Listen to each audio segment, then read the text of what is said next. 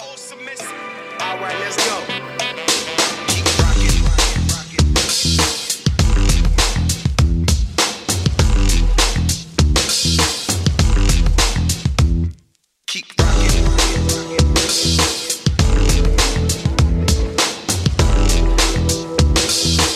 Grand Rising family, thanks for kickstarting your week with us again. Later, Black politics expert Dr. James Taylor will be back in our classroom. Dr. Taylor will touch on several topics, including the politics of Cat Williams. I know Cat Williams had politics, but anyway, this is going to be an interesting conversation.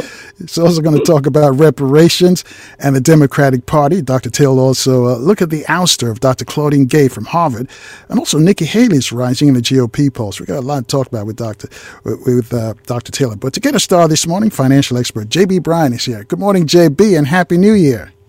Happy New Year right back at you. That sounds wonderful, your whole day. And I hope that we change some lives this morning and get them excited about 2024 with their money. Oh, of course. You know, because first of all, are you broadcasting live on social media so the folks can check out? Everywhere on social media. Everywhere, yeah. Yes, indeed. And everywhere. Go to, just do a search on J.B. Bryan, or do a search on Afroeconomics, or do a search on Carl Nelson, J.B. Bryan, and then it will pop up on your favorite form. YouTube is my favorite place to get you to check us out. Go to YouTube, and it should pop up because we're up live. Your cup of coffee this morning is Carl Nelson and J.B. Bryan. All right, family, you want to see what JB looks like after the holidays, you can check her out again, as you just mentioned. But, you know, speaking about the holidays and New Year's, JB, a lot of people make resolutions. It's usually about money and health. Those are the first two. So let's talk about financial New Year's resolutions. In your estimation, because you've done this for years, so you've come across this quite a bit. Do they work? I do. I think that all resolutions can work. The researchers say that by the end of January, you know, and sometimes even by the end of last week, the first week of the year, that people, you know, have already broken their resolution. But I think that that's a really horrible way to look at life and how we progress through it, because our progress is a process. And I like for us to just fall in love with the process, because as someone who, like, in 2025, it will be my 30th year in business. And there were times during these 29 plus years now that it feels like where you've fallen off course, or, you know, it's harder. Why is it so hard this year? Maybe say your 15th year or whatever, your 15th day. But you still have to stay the course of. And how is 30 years such a big deal? Like, you know, why has that all of a sudden, like, especially if people work somewhere, you know, so why is it if you mess up within the first 30 days such a big deal? Or why is it if you decide that you're going to use your credit card and you said that I'm not going to use this credit card, but you use the credit card? Why is that such a big deal? Only if we decide that it's not a process. Like this, getting your money right. For the majority of grown folk, it's a process. You're not going to be able to pay off all of your debts at one time. But we do need to truly fall into the belief and the reality that what we do each day does create our long-term answer to that resolution. So even if you don't accomplish your debt freedom in this 1 year, you'll be so much farther ahead by having a consciousness that, oops, I used that card, I've got to get back on track. Versus, you know, and even with like your health goals, you know, oh, shoot, I said that I wasn't going to, you know, eat any sweets, but you messed up on that day or that meal. That all you do is you get right back on track for the next meal with your money. You use the card, or you purchase something that you thought was, you know, you said that you weren't going to have to do, but something came up and you had to do it. So we have to talk through how to make this still work for you. Say someone had a car that was paid for, but all of a sudden that car broke down and they decided they wanted to get a new car. Before buying that new car, it's give yourself time or talk to your financial professional about what's the best way to approach this. Or do I have options and how to save? But a lot of times we're creating a sense of urgency for things that really are something that you could take your time and spread it out over time and not rush. I think that rushing on anything, and a resolution should not be a rush. A resolution should not be an attack of yourself. It's kind of like where people go from eating 4,000 calories a day to all of a sudden they want to fast. They go into a deep fast and they don't feel well. Instead of maybe they should just do a better cutoff of when they stop eating. The same with your money. Maybe you need to look at what money you have coming in, where is your money currently going, and how we're going to reach this goal that you set for yourself for the new year financially. And all right, let me jump in here and ask you this then. What is the major resolution, financial resolution? When they come to you, JB, what is the major resolution? Is it to save more or cut back on credit? Which one is tops the list? I believe that we all should resolve to increase our income. And because there's such an effect, and not to skip on, but income impacts our life in so many ways that I didn't even realize it till I began to research the income and health connection. So that definitely, I think that we need to resolve that I'm going to increase my income. If you made a commitment to increasing your income, you immediately could change your debt level, as long as you don't increase your income and also increase your debt. But increasing your income makes it easier to pay off those debts. So, and a lot of the debt has been created because of, the lack of income. So you're living off the credit card. The credit card balance indicates that you're living beyond your current income means. Got you. I already got a tweet question for you. Before we read the tweet question, though, JB, like in health, going on a diet and then they have a cheat day and they say, okay, you can have a cheat day. Is there any equivalent of a cheat day for your finances? I don't believe in cheat days from a health perspective. No, that I don't believe that you should commit 24 hours to doing something that's outside of your goal that you have for yourself. I believe that cheat days are one of the worst things that people, could decide that they're going to do, because in reality, the sugar addiction is right up there with a drug addiction. So when you have the cheat day, you're increasing the odds of you opening up that whole addictive behavior that caused the problem for you from a health perspective anyway. And so I don't believe in cheat day. I don't believe in, I believe in only doing things that are going to strengthen you. Like, have a day of more relaxation. Have a day that you get more oxygen and you spend more time outside. So how do you relate, let me jump in, how do you relate that to the financial resolutions, though? Mm-hmm. And making the decision also for, finances, you don't have, a cheat, like what you say with your finances equivalent to a cheat day is, I deserve this. I deserve this. So you go out and you just walk. You're walking through the mall and you see something, and people go, I'm just window shopping, but you're not. You're putting yourself in the crack house. A crack addict can't walk through the crack house. A person who wants to improve their financial decision, their financial, well-being, should not be just leisurely walking through the mall. All right. Let's take that. Let's roll with that metaphor then. So what do you do? Mm-hmm. What's the anecdote? You get this feeling that you want to spend, you don't have it. You want to use your credit card. You go to the mall and credit card or the item is calling your name and say, "Come to me." Right. How do you handle that? You're in the wrong place. Go to a positive place, like outside. now I know it sounds, corny and everything, but literally spending more time outside on your own property. Like a lot of your listeners have their own backyard, their own park close by, their own, their own balcony. So the time that you would spend on that mall, spend on your balcony, even if you don't feel up to, moving, then just sit down and meditate.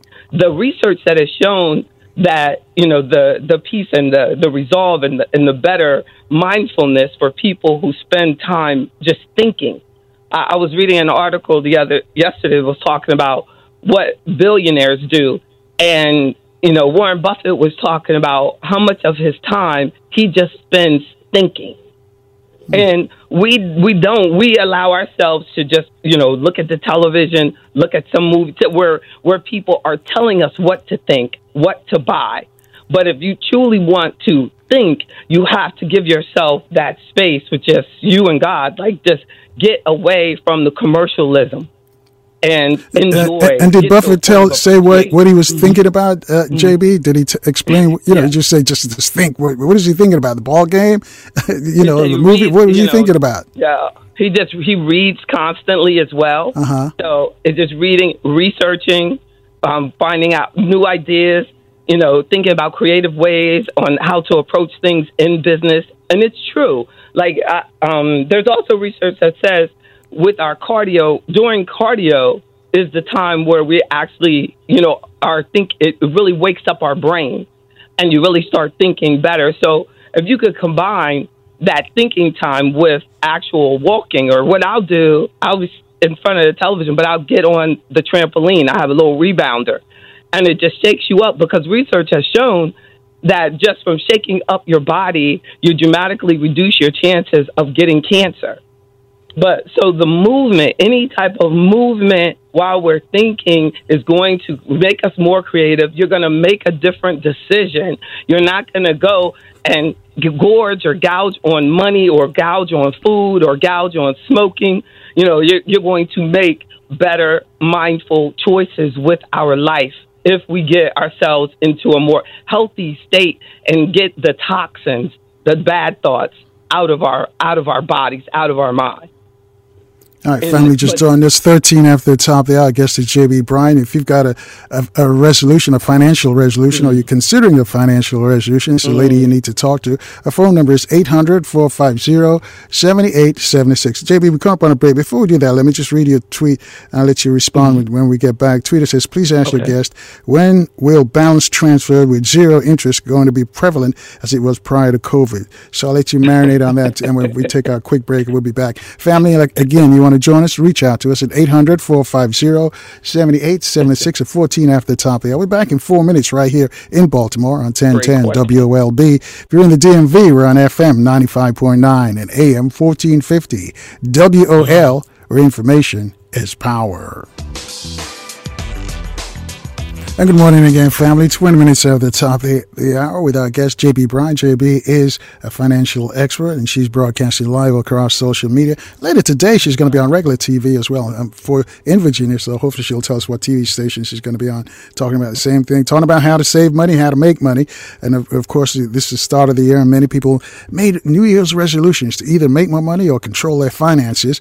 And this is what we're discussing this morning. If you would like to speak with JB, reach out to us at 800-450-7876. And JB, as I mentioned, a tweeter wanted to know, it says, please ask your guest, when will balance transfers with zero interest going to be as prevalent as it was prior to COVID?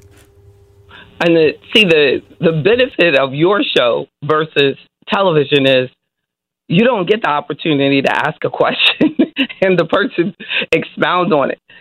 Television gives you what they want to give you, and you get it in little sound bites. But the Carl Nelson Show, we get to actually elaborate on some really powerful things.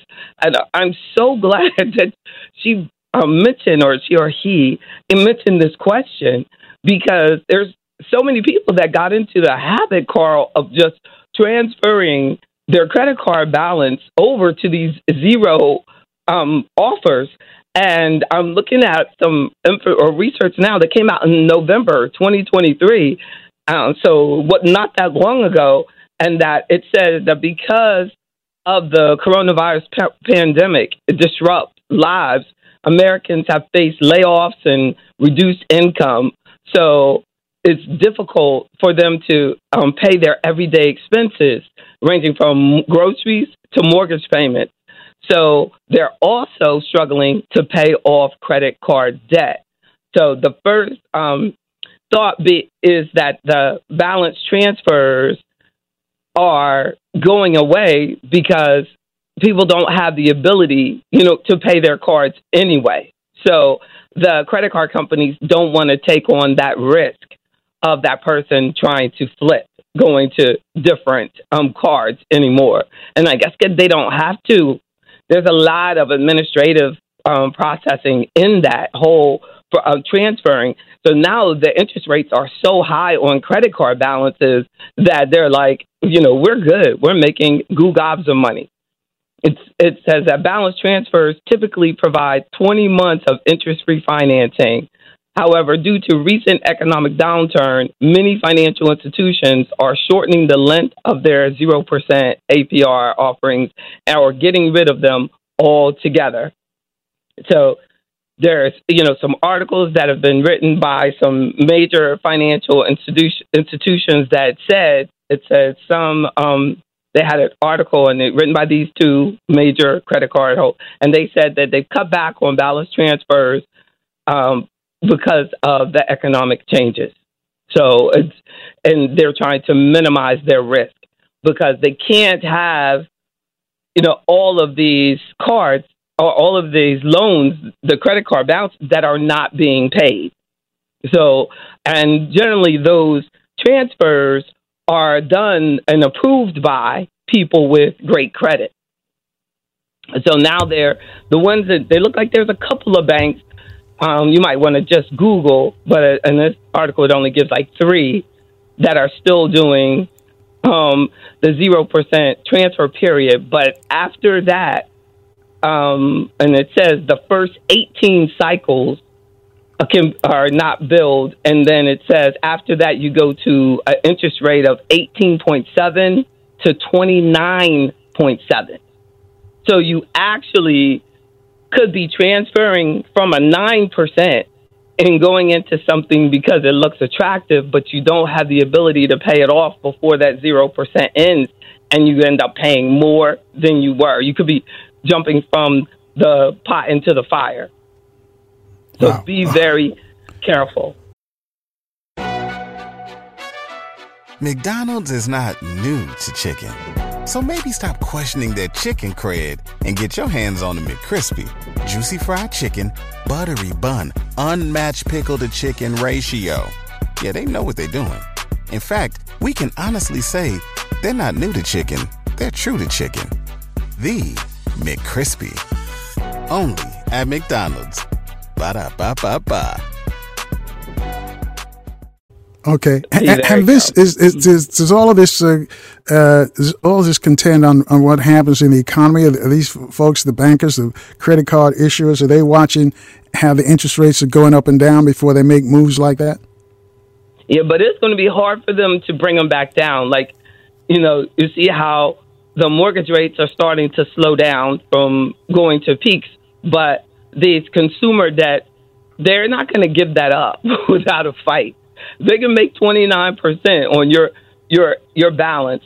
Like, they're going to fight. It's going to have to be where where people start transferring out. Like, some major bank has to start lowering it and offering these things again. And you see how they're basically all kind of work together. When one stops, the other stops. When one starts, the other starts. So it makes it hard for the consumer because they can keep the rates up. The only way for us to be in control is to cut our balances down as much as possible. And as I was saying, we have to increase our income or reduce our spending. And, all right. I know that's easier said than done, JB, but I want to talk about credit because one of the issues, one of the New Year's resolutions for many folks is as far as finances are concerned, is to improve their credit. What advice would you have for people listening to us right now who want to improve their credit? And what do you consider a good credit score? No, a 700 and over is a good credit score. Like when you start going to get into your 800s and plus, sometimes generally this is a person that has a whole lot of debt, or they're are an older person. So the credit score, you can actually have a great credit score, the highest credit score, because based on your ability to pay your minimum balances on time. So it's not about like you don't have a lot of debt. You may have a lot of debt, but you can pay these things on time. And a lot of times they're being paid on time because of these transfers and all these creative things that were going on. And now they're not going on. So people have $300, $400, $500 credit card bills that used to be $100 a month. And when you're on fixed income or have a regular salary, that can change your whole financial situation with your credit card bills tripling like that. And that is happening to a lot of people. They didn't even put anything else on it, really. They just, because the interest rates went up on that balance, their minimum payment is a lot higher. And it can hurt your credit if you can't. Well, let me jump here and ask you this, though, JB. I don't know if you recall one of our listeners in Houston, Jimmy. That was his name. Yeah, Jimmy. He had a perfect credit score. It was 850 is the top of the line. He says he's got that. Is it a good thing to have? Because after you get to 850, there's nowhere else to go but down. So, in your estimation, is it good to get to that 850 level like Jimmy has? Or hopefully, he still has that. Yes, indeed. And his argument was that I took a loan out of my work plan and I paid all those off. So it's great to have an 850 credit score, but he doesn't know how much he slowed down his savings at work. So, say last year, if he still was paying a loan, well, when you have that loan, the employer actually takes your money that you owe and it's out of the market. They're securing themselves. So last year, if it was invested properly, he lost out on a lot of money. And then it could argue, well, there's interest that's being paid and I'm paying it back to myself, but yes, these employment loans, I don't care if they gave you 5 years, you're not supposed to be paying that back for 5 years. And if you lose your job within, or you want to retire within that 5 years, then it becomes immediately a taxable event. So we want to avoid those as much as possible. Use them. There's some advantages to them for emergency situations. But for that, that's not the best planning process. And what do we need that high score for? And, you can actually live your life without having to be in debt, but it's become the American way to not save and buy things. We just have become, everything is financed. Everything is financed. Even if you just limited your debt for your mortgage, and that's the only debt that you had, that will hinder your ability to get that highest credit score, even though you're doing the right thing for your financial future. So I think that we need to have, like, my principle in Afroeconomics is credit confidence, not really focusing on credit scores as much, but having credit confidence that I'm doing these right steps to protect that score so that it doesn't damage my life insurance and damage my car insurance premiums, because they use your credit score for all these outside things now. But it doesn't have to be 850. You don't have to. Here, hold that thought right there. 30 minutes after the top there, JB. Can they check your credit without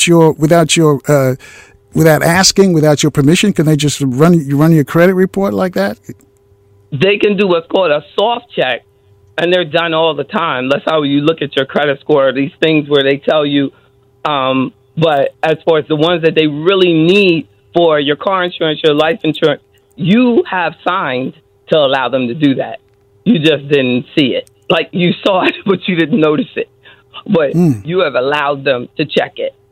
So that's where these the premium soft checks that you mentioned, do we know when they take place? Does the credit company tell you that somebody's looking at your credit, or is it something that you have to go and investigate yourself? You have to check your credit, your credit report. So you go to annualcreditreport.com. January is a great time to do this, and then it will show you any inquiries that you had. And then that's how you get like a lot of those offers in the mail when they say like pre-approved, stuff like that. You're going to see those, inquiries down there. Sometimes it could be like really strange stuff. I don't know, but somehow you got, like when people do their taxes, now TurboTax asks you about signing up for Credit Karma. When you do that, those people have everything on you. You attach that to your tax return. They got your social, your kid's social, your wife's social, everybody's social that's on there. They got your household income. They got your, all of this information on you. And we're not looking at that. What the question that they ask is, do you want to have these offers for this? Have you thought about this? We're just clicking yes. Oh, it's terrible. Slow down. Slow down. Especially that Credit Karma, be very careful with that. Anything that's free means they're making money off you. When you pay for it, like I use a credit monitoring system, I pay for it. They can't give my info to anybody else. Interesting. Hold that thought right there, JB. We come up on another break. And when we come back, though, I'm going to ask you about credit cards. How many credit cards do you suggest that we should have? And what kind of credit cards should we have? What are the most useful? Because some people just take out credit cards and just have a whole bunch of credit cards and probably have decent credit as well. So if you can explain that for us, folks are trying to get your money correct for the start of the new year. You got a New Year's resolution. You got questions about money. It's a lady you need to talk to. She's broadcasting live on social media. She'll come on regular TV later this morning. We'll talk about that as well. 26 away from the top there, though. We've got to take a short break. We're back in 4 minutes right here in Baltimore on 1010 WOLB. Also in the DMV, we're on FM 95.9 and AM 1450. WOL, where information is power.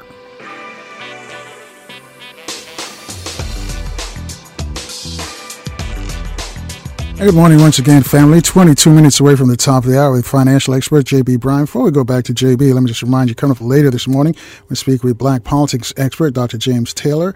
And later this week, we're going to have a conversation with Morgan State professor Dr. Ray Wimbush, Doctor of Clinical Psychology Jeff Menzies, and the President General of the Universal African Peoples Organization, Brother Zaki Baruti. And when they're on, of course, you're all invited to ask them questions. This is an interactive program. That's what we do here. It's not like you're eavesdropping on a conversation. You're all part of this program. This is how we built it, and I think that's part of its success. Again, that's why we want you to keep your radios locked and tight right here in Baltimore on 1010 WOLB. If you're in the DMV, we're on FM 95.9 and AM 1450 WOL. All right, JB, and I see JB's broadcasting live. You just joined us. She's just broadcasting live just across social media, and she's going to be on TV, the regular TV, later this morning as well. She does radio and TV on these mornings. And shout out to the folks who are checking us out on social media. Cynthia, I see you in the chat room, and Beverly, I see you in the chat room as well. So you can get in the chat room and have these side conversations, how to make money, how to save money with J.B. Bryan from Afro Economics.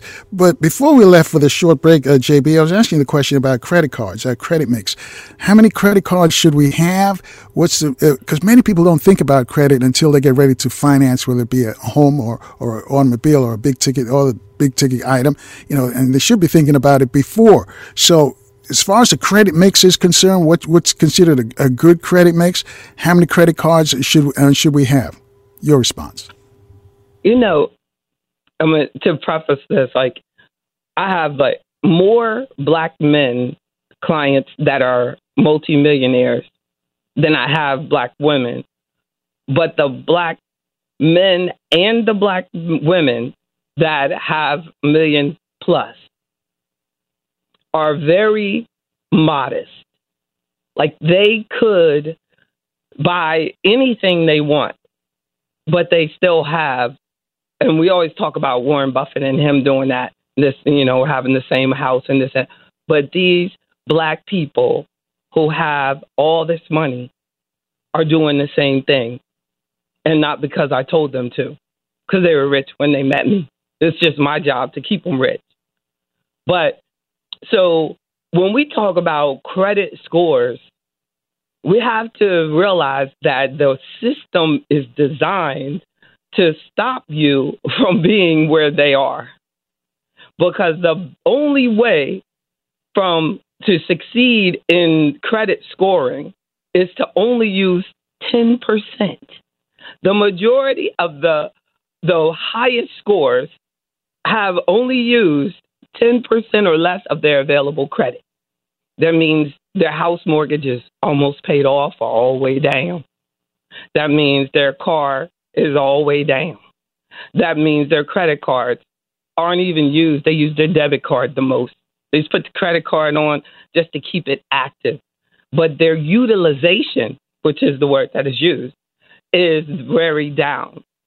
And then, so what happens is I think that we start thinking about credit score before we really should even be going into debt.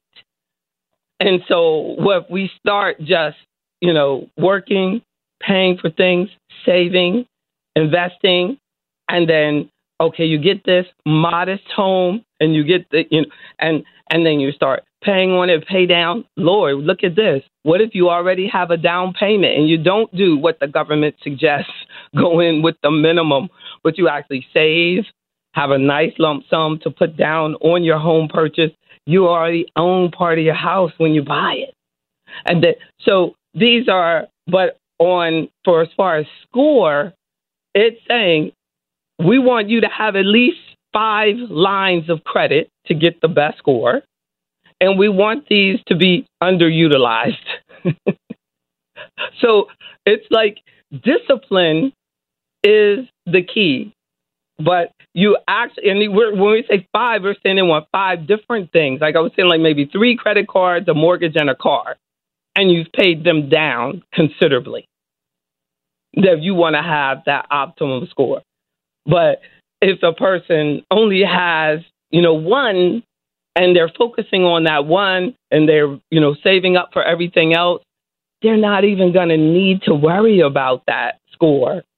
No, but it might be thin. But if they have the discipline, they can get these cards, but they're not utilizing them past 30%. For sure not. Definitely not. They're keeping the utilization. So back in the day, literally out of my mouth when I was in my 20s, I would tell people, you only need 1 credit card, not realizing that was bad advice. Because if they actually utilize that credit card past 30%, even though they have 1 and it's easy to keep up with, most people don't do that. So they're better off having 3 or 4 with lower utilization on each one. And Lord knows they got to keep it paid on time. But so all of these things, in order to get to where these clients are that I learned, I think that has really helped my life, being surrounded by people, wealthy people, all my life, like since my 20s. That is such a blessing. When they say, like, you're like the average people that you hang around. And I really never thought about it because I don't have a lot of friends, but I hang around all day long, people with money. And when I look at what they do, they don't spend any time perpetrating, not flexing, nothing. You would never know. And that's what is so amazing to me. But you know what, JB, I'm glad you went there because that's what the next question I was going to ask you, 15 away from the top there, because I've met some wealthy people, very wealthy people, and you would not know that they have money, that the way they dress, the cars they drive, the conversations, because they never talk about how much money they have. They could buy you and with change, with their pocket change, but they never talk about it. But the people, you call them perpetrators, flashing that Harlem roll. What is that? Right. Can you explain that phenomena for us? Yeah, and it is because you get treated differently. Like you have to have a large amount of self-confidence to live below your means. Like I get on the city bus. And a lot of people are bothered by that. Like, why in the world would you be getting on the city bus? But that, to me, is the ultimate in my personal growth of this is absolutely free until 2025. Why isn't this bus packed? To me, that is a greater statement to be able to say to people, that I don't have to do this. I'm choosing to do this. And that I think that we have been treated so poorly that when we flex, like when you see us with a nice car and some nice clothes and things like that, that we feel like, and it's true, people will treat you better, especially in our community. You get treated totally different when people don't think that you have money. But that's where that discipline comes in. That's where, because the farther you get from other people's opinion of you, and the more you focus on, I got a job to do, and I got to increase my income, and I got to grow my assets, and I got to do these things and do right. Your work ethic, your integrity, that's where we need to focus. But we got distracted because that people started treating us bad because we didn't look the part. And I know it goes way back historically, I'm sure, to how they used to make us, dress. But, we don't have to we don't have to allow that mentality to come with us now. Like the outfit that I have on today is at least 10 years old, at least. And it didn't bother me one bit that I'm coming on Carl Nelson's show. I got on 10-year-old outfit, and that I'm going to go to CBS in a few minutes and sit down and talk with this 10-year-old outfit. So really, what it did was make me happy that I can fit it. And I'm happy, and that I'm saving money. But when I was in my 20s, every time I would do television, especially, I would have to flex. I'd have on the most expensive $1,000 jackets, this and that, blah, blah, blah, So now I can pull on those. My clothes isn't cheap, but I have taken care of quality stuff, and I don't have to prove anything to anybody. But and let me interrupt you there, JB, because you're absolutely right. But we see this a lot when it comes down to cars. Our folks, we like, he's talking about flexing because a car statement is part of your personality, the extension of your personality. So you've got to get a new car or one that's at least a year or two old. Speak to that for us. We don't even realize how we treat in our community. We treat each other differently based on the car that they pull up on.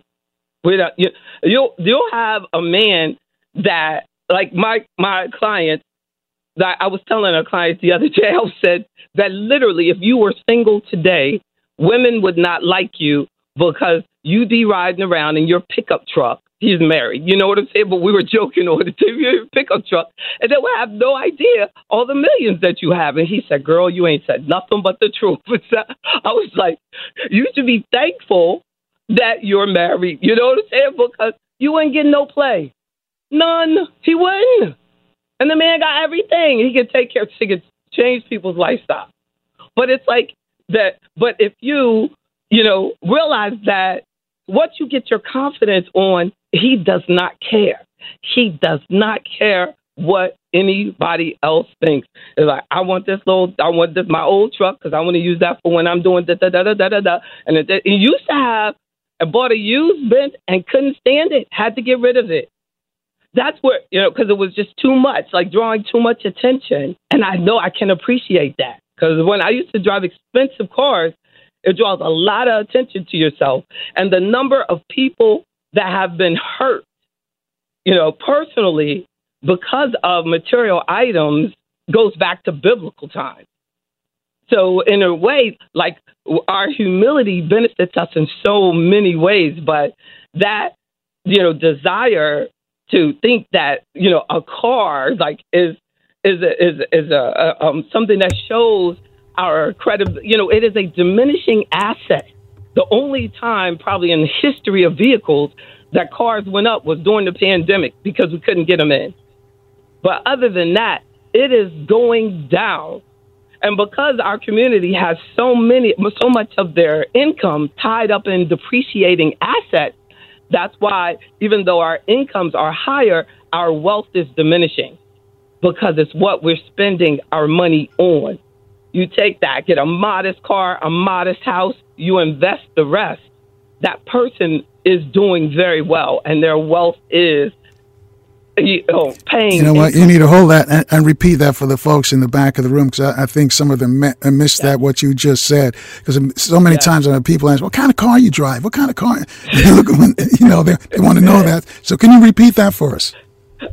Yeah, you do. If you reduce how much you're paying on your mortgage and how much you're paying on your car, and you invest that in whatever you believe in. You believe in the investment market, we invest that. If we look at it historically, the investment market has actually outpaced your overpriced residential real estate. So you actually, if you were saving more in the market, you would be richer. Like, we'll sit there and pay that house for 30 years and be excited because it's paid off. But if you've been overpaying and been house poor and not maximizing, say, your 401k or TSP because of that house payment, it has cost you wealth. Well, let me jump in and ask you this, though. We'll come up on a break, though. Where does this come from where we're trying to keep up with the Joneses? They'll look at you and say, hey, you need a new car because that's dated. Even though the car might be running well, you need to move out of that neighborhood because it's a ghetto, even though it costs you less to live there. Where does that come from? Is this just in our community, do you know, or is it just all over, that peer pressure? All over. And we have bought into that materialism attitude. It's hurting every community. You see, white stories of greed in white communities, black stories in the black community of greed.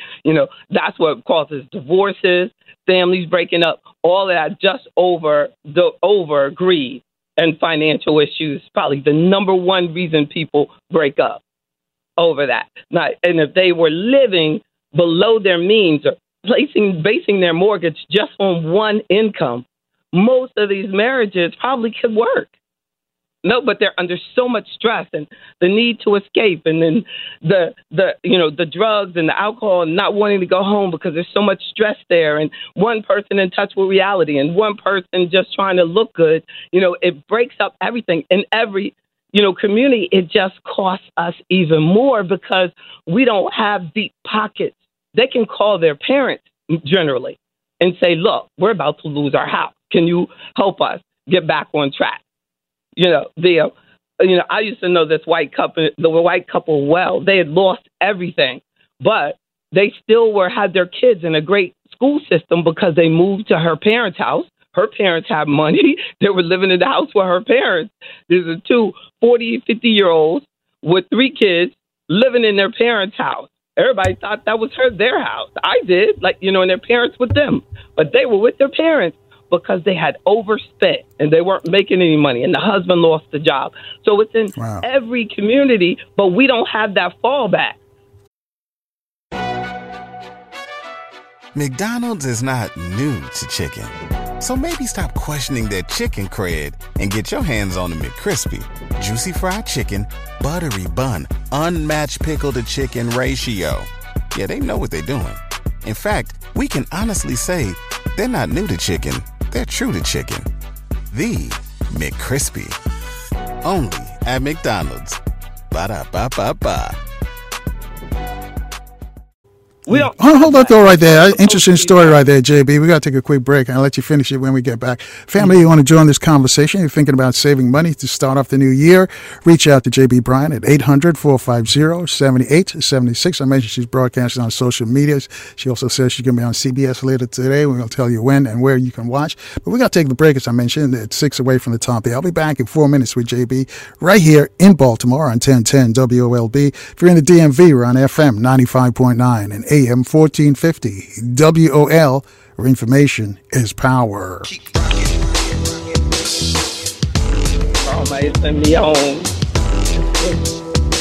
And good morning again, family. Minute after the top of the hour with our guest, financial expert J.B. Bryan from Afro Economics. And we're starting off the new year trying to get your money straight. This is the lady you need to talk to. Reach out to us at 800-450-7876. She's broadcasting live and across all the social media, so you can just Google it. I see a bunch of folks already logged on, and they're also in the chat room. They've got a chat room on the side, and they're discussing issues as well. This is something everyone should consider, getting your financial house in order. This is a good excuse to start the start of the year. Before we left, we were speaking about real people with money, but it's just not money, JB. It's people who have accomplished, people who are good at what they do. They don't have to tell you that they're good. You know what I'm saying? Because they already know. They don't need reinforcement. And just like the people with money, they don't have to tell they have money. They just go along in their business. If you don't know, that's your problem. But they don't listen to what other people are saying. And that crosses the line to any other thing as well, any other business that you're in or anything that you're doing. If you're doing it well, you don't have to tell people I'm doing it well because they see the results. But I want to ask you a question, though, about income equality. Is it income inequality killing us? What can we expect financially? As a group of people, what can we expect? Or is it just going to be same old for 2024? Very powerful question.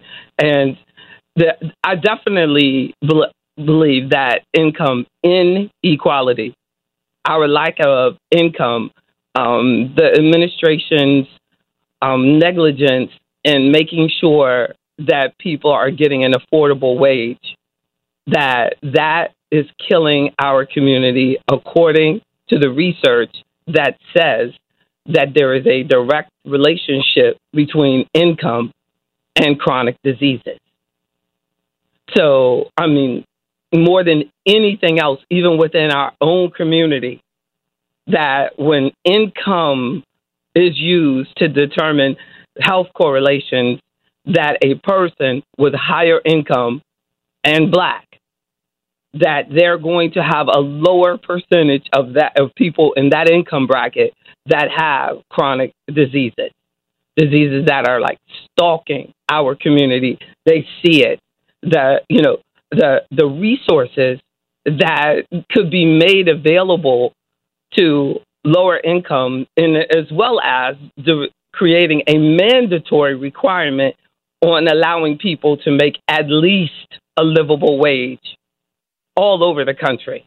So, definitely income inequality across races has shown that income is killing people, that lack of income is killing people. Lack of income is cutting off lives by at least, based on pre-pandemic numbers, cutting off lives by at least 6 years. I bet now, if they do that now, it's going to show even more. And I bet that income was the issue for the people dying from COVID more than the race factor. That because more people in our community are subjected to income inequality and lost jobs and their income was cut during the pandemic, that is why you saw such a huge number of Black people dying from COVID. And so, yes, indeed, all of our representatives and politicians have access to all of the academic research that has been done, like Urban Institute and Virginia Commonwealth University have done a study, on that income impacts the longevity, it impacts chronic diseases, it impacts children drastically. And their ability, because the earlier in your life where you're malnourished and not getting the exposure and the nutrients and the positive experience and the traumatic experiences that are associated with lower income and the moves and the evictions and things like that is hurting our young people over their entire lifetime. It's interesting that you would say that, because I remember doing an interview with Bill Cosby, and it was live, and then the DJ was on. They said was with me, and they said make sure he doesn't ask the question because he's on the crazy side. And he grabbed the mic and he says to Bill Cosby, Bill, I got to ask you this question, man. I got to ask you this question, and I'm going, oh wow, what's he going to ask me? He said, what's it like to be rich? And Cosby told him, what's it's like, it doesn't feel any way different. He says, the only difference is that I can pay for the best medical care in the world. And he mentioned that his mom had diabetes. I could find the best doctors anywhere in the world to take care. Other than that, he says there's no difference.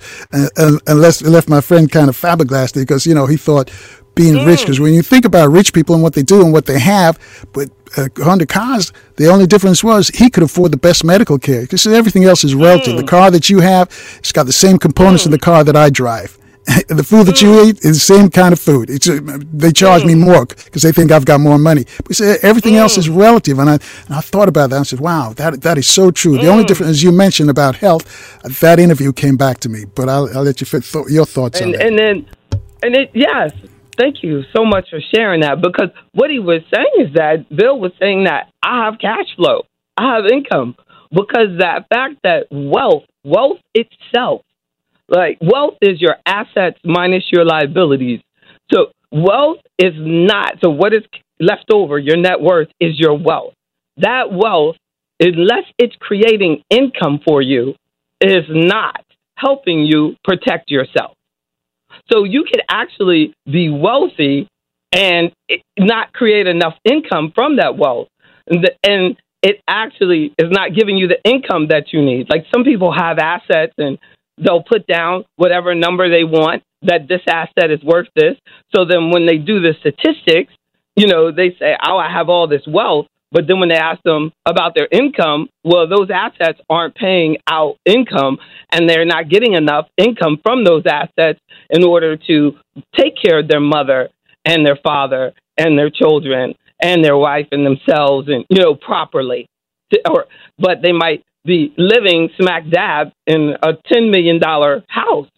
But that $10 million house, unless they turn it into an apartment building and get some income from it, it's not doing anything for them. But let me jump in here, JB, 8 after the top there. I'm talking about the folks on the other end of the spectrum. Minimum wage.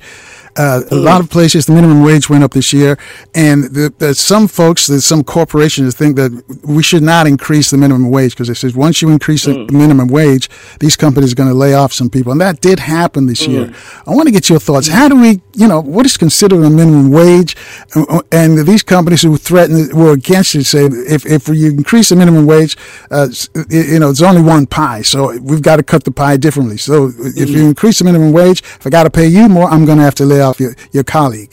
How do you deal with that? Yeah, it's such a lie. It's just a lie, and we have to stop falling for that. And I can't believe that people that are getting salaries and stuff allow them to do that when you have them on top making billions of dollars a year, so especially, if you're the owner, they just don't have a commitment to making sure that the people who aren't getting access to shares of ownership of the company are getting proper pay. They are the ones that create the $1 billion that they take home in income every year. And it is a lie that our government is allowing them, to get away with that. I've owned the business for 30 years.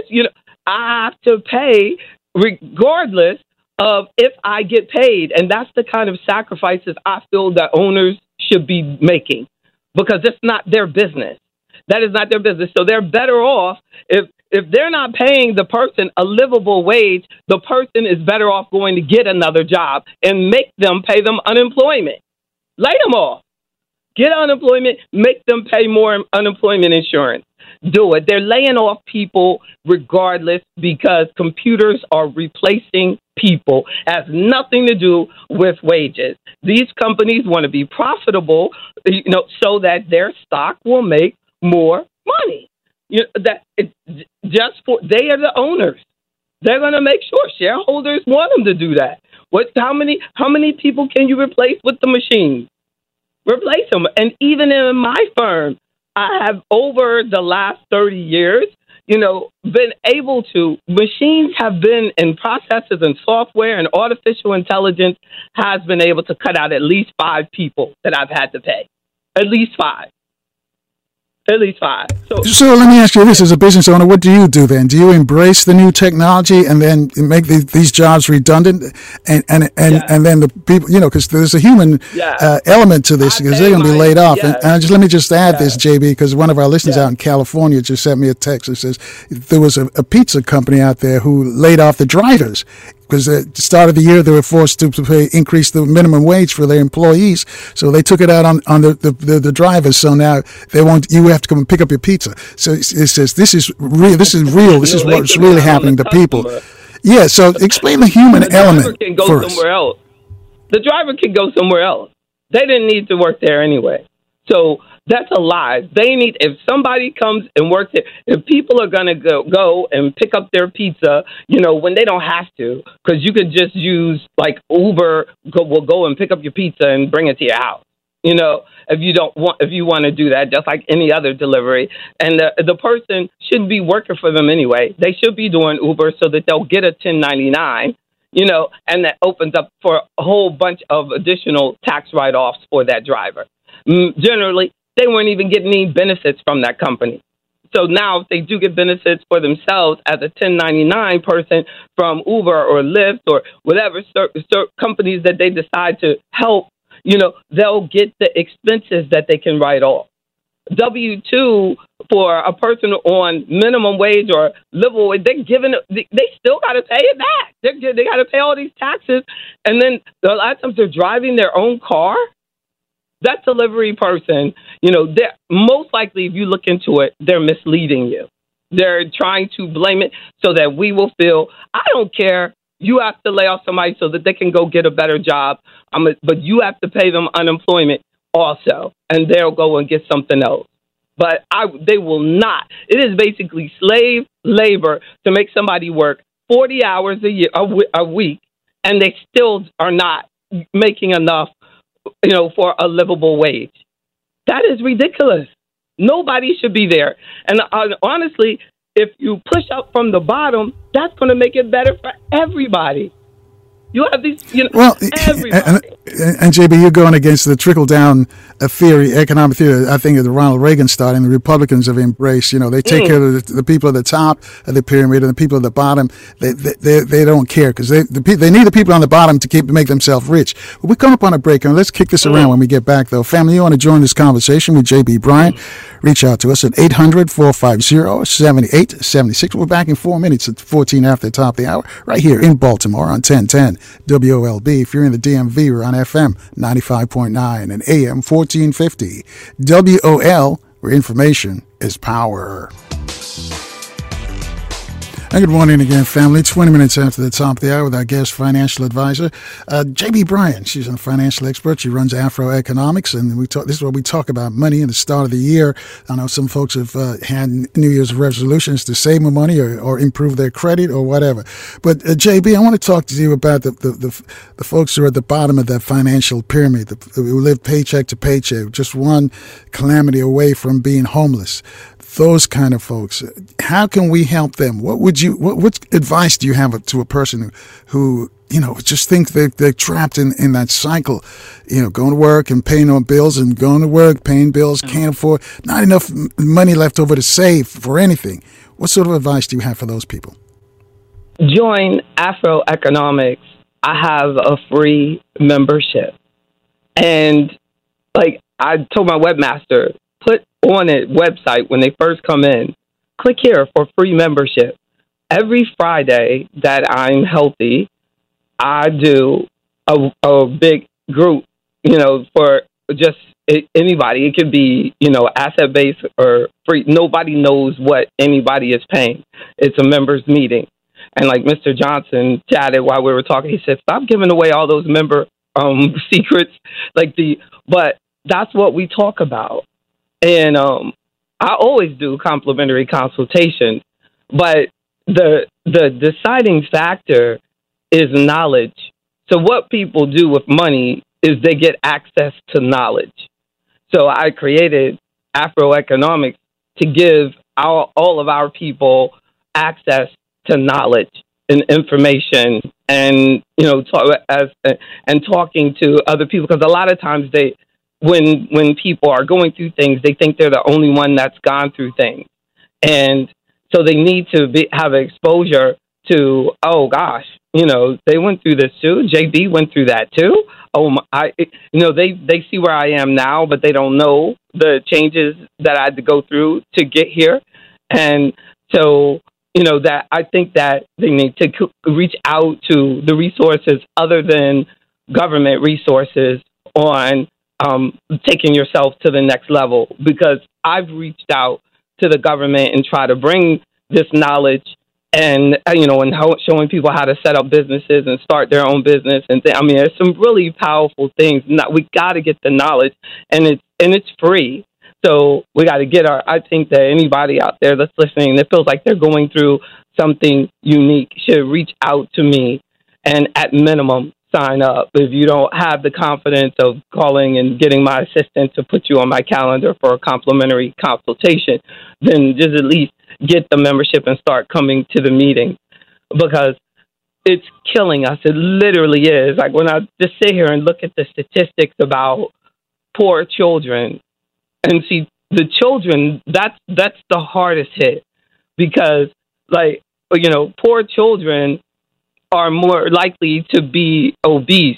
And people will say, well, how is that kid so big if they are not getting enough food? They're getting enough food, but they're not getting enough nutrition. And they're not getting enough relaxation and confidence and comfort. And our poor children and too many children are exposed to too much of the stress that the parents are going through. And so, a poor child is going to be exposed to a lot of stress. And they're like me, cortisol, which is the stress hormone, will cause that weight gain. And so we're looking at our children like, Lord, what are they feeding them? We're talking about Black person, talking about Black kids, Black babies. And they're not. It's just that child is exposed to stresses and a lack of knowledge about nutrition. And they're not. Your body can be so malnourished that it will begin to bloat and look fat and gain weight from the lack of nutrients that it's getting, which opens them up to elevated chances of, like poor kids are more likely to get asthma, even heart conditions, hearing problems, digestive disorders, elevated blood lead, because of the, places that they're living in is not up to standard, not up to code. Like that part, really hurts me. Because we got so when they say, well, we got to increase them and we're going to be put out of business, if we pay them more. Like, well, have you ever considered lowering your extremely high income? Because I'm telling you, if I paid my people less, I could make more. But because of the commitment to this is my dream and I should sacrifice for it. That's the attitude that we should be having about all of these businesses. That's their dream. That person could die. Their family's not going to inherit that business. They're working to help build that business. They need to be paid correctly, or let them go so they can do something else. JB, 26 after the top of the hour. Brother Najee's joined us from Jersey. He has a question for you. He's on line 2. Good morning, Brother Najee. Hey, how you doing, Carl? Good morning. Good morning to the guests. Good morning. Good morning. Yeah, so, how much is the rising rent and income inequality? How connected is that? And also, in the myth that poor people don't work hard, because some of the most hard-working people are poor. That's right. So that's right. Is that also a link when we talk about health? Because people are literally working themselves to death. To death. Also, that's right. And also, during the pandemic, and you talked about the power of, basically like, okay, if you're not going to pay me enough, look for another job. To give you an example of that, I noticed that these companies during the pandemic, with the people staying home and collecting unemployment and getting benefits, extra benefits, people wasn't going back to work as fast, which forced employers to pay more. There you go. They do have the money. There you go. Because I left a job. They called me back to work during the pandemic. I went back to work. and employment was so scarce they couldn't find drivers. I drive trucks for a living, so they were bringing in drivers and paying them more than what I was making. There you go. And once I learned that, I left. That's right. They were paying in like 20 years. You've been there 20 years. They bringing in new people making more than you. Yeah. You know, unapologetically, because they're going to do what they got to do to protect their company, their interests. And it's time for us. Like, good for you. Good for you, because they're like, you better do it. And so many people didn't leave then. We have so many people in our community that were offered jobs to go other places that would have brought them, and they still stayed at the one they knew was underpaying them. We have to, somehow, and I know it's hard, get in touch with our value the way you did. You just said, hey, I know what I'm worth. I know I'm helping them. I know that they need me to survive. I got a good record. I got a good driving record. But we don't see it, so we get stuck. And then when they don't appreciate you, then we get in the job and we're frustrated, and then we slowly kill ourselves staying at places that we should have left. The disease is horrible. Yeah, like you said. Well, let me jump in here, Najee. Thank you for your call. That's interesting. So, JB is saying some people stay on a job too long. How do you determine how long is long? You know what I'm saying? Because obviously, if they went somewhere else, they're probably making more money. Should that be the deciding factor? Statistically, people should not stay at a job more than 2 years if they want to keep moving up.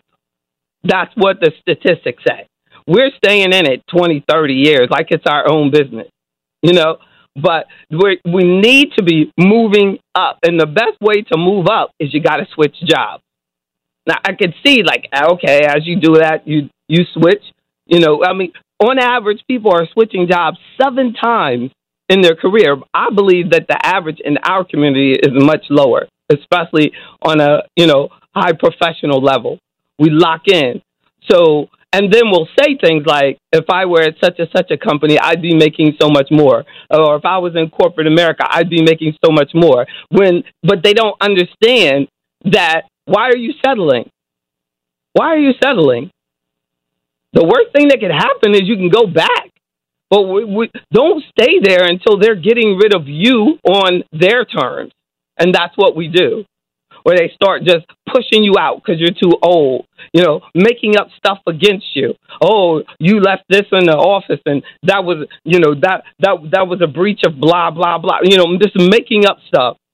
And you're sitting there suing them, trying to, spending your life savings, trying to stay at a job that you shouldn't be at. I saw these brothers sued one of these major financial service companies because they were brokers, and they stayed at the firm the entire time that they were suing the company. And then they came out to about like $1 million that they had to split across them for discrimination. But my argument is, if they had left that company, they would have made way more than what the settlement was for. And all of that stress, you know what I mean, for no reason. In a business, we're getting paid, they were only getting paid commission anyway. McDonald's is not new to chicken. So maybe stop questioning their chicken cred and get your hands on the McCrispy. Juicy fried chicken, buttery bun, unmatched pickle to chicken ratio. Yeah, they know what they're doing. In fact, we can honestly say they're not new to chicken. They're true to chicken. The McCrispy. Only at McDonald's. Ba-da-ba-ba-ba. Wow. So JB, hold that thought right there. Got some more folks want to talk to you. 29 away from the top there. Our brother Muhammad is joining us from Washington, D.C. He's on line 3. Assalamu alaikum, my brother. Happy New Year. Wa alaikum salam. Happy New Year to you, sir. I felt compelled to call in and bear witness to what the sister was saying. My godfather started working at McDonald's, that McDonald's on South Dakota Avenue near Fort Totten. He got my mom's best friend pregnant while he was in college, dropped out of college, started working at McDonald's, became vice president, board of directors. He owned more stock in McDonald's than the Kroc family because he just kept buying stock the entire time. they still are probably own more stock as an individual or as, than any other individual in the world in McDonald's. But the reason there's a couple. It's a black man. His name is Robert Beavers. Before you go any further, brother, man, let me ask you that. What made him buy stock, though? Because some of us, we're working for companies that are on the stock exchange, and we still don't think about buying stock, investing in the company. So what made him think that he should invest in McDonald's? I can tell you that story. He was at the South Dakota McDonald's, and somebody put out a sloppy tray of burgers. And I don't know if you know anything about, but McDonald's is like real strict on quality and like presentation. Okay, so somebody put out a pan of sloppy looking burgers, and the manager shut down the restaurant and said, "We don't put burgers out, in front of the customers, in front of everybody," and made him redo the burgers. And then Bobby was like, "Oh, I ain't going nowhere. I'm staying right here." That's what made him say, "Oh, they're not playing," That's right. So, that's an incredible story. Hold on a second, Brother Muhammad, because we got to take a short break here. I'll let you finish your question, your comment for J.B. Bryan. Family, you want to join this conversation, reach out to us at 800-450-7876. Your phone calls in 4 minutes, 26 away from the top. They are right here in Baltimore on 1010 WOLB. If you're in the DMV, we're on FM 95.9 and AM 1450. WOL, where information is power. Good morning once again, family. 21 minutes away from the top of the hour with J.B. Bryan. J.B. from Afro Economics. She's a financial expert. We're trying to get our financial house in order to start the year off. Before we left, we're speaking with Brother Muhammad. Before we go back to J.B., though, I just tell you that she's broadcasting live across social media. She's going to be on CBS TV later this morning as well. So before she leaves, she'll tell us where you can see her on TV on CBS. And later this morning, too, Dr. James Taylor is going to join us. He'll be back in our classroom. He's going to talk about the politics of Cat Williams, reparations, and the Democratic Party. And so look at Dr. Claudine Gay from Harvard, how she got bounced out of Harvard. Also, Nikki Haley's rising in the GOP polls and more. And later this week, we're going to speak with Morgan State professor Dr. Ray Wimbush, Doctor of Clinical Psychology Jeff Menzies, and the President General of the Universal African People's Organization, Brother Zaki Baruti. So if you're in Baltimore, make sure your radio's locked in tight right here on 1010 WOLB. If you're in the DMV, we're on FM 95.9 and AM 1450 WOL. All right, let's go back to Brother Muhammad, because you were telling us about your godfather, grandfather, the vice rose up in the ranks of McDonald's. So I'll let you finish telling us that story. Yeah, Godfather, Robert Beavers. He didn't get to write a book. He didn't get to do a lot of things because he passed away in 2015 at the highest spiritual place in the world in Tibet. Believe it or not, one of his last words were, "I'll get to the top," and he got to the top, and then he just boom, gone. No hospital stay, no nothing. So, but how old was he? He was about 77, 75. Okay. But that's still farther. That's longer than the average black man. That taught me a lot when he passed, because he had Austin Martins, he had V12 Audis, he had he lived humbly because he didn't even have a maid. He took the trash out. He rode, first class. He didn't have a private plane, but he was worth $700 million. I'm sure he's worth over $1 billion now in his estate. But did he get married? I want to make hold on. Did he ever get married? Ma'am, I wonder. Did he ever get married? Yes, he was married. Yes. Okay.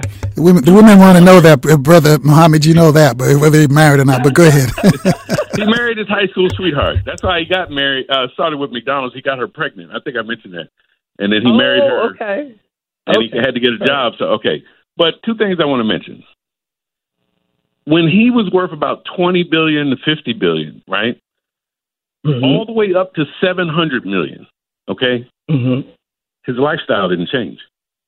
So these ultra rich people, they're just playing a game of stacking numbers on a piece of paper. Okay, they're past like worrying about. One time he told me, "I haven't paid a car note in 25 years." Amen. Because when he just write a check and boom, he get a Mercedes, whatever. Okay, now one time I went down to his condo in Fort Lauderdale, a 2-bedroom condo, nothing extravagant, just a nice 2-bedroom, nice, but it was $1 million. Everybody there was a millionaire. I sat around the pool and bearing witness to what you said about Cosby. All those rich people, you know what they talked about? They didn't talk about their Bentley. They didn't talk about, Aspen. All they talked about was health.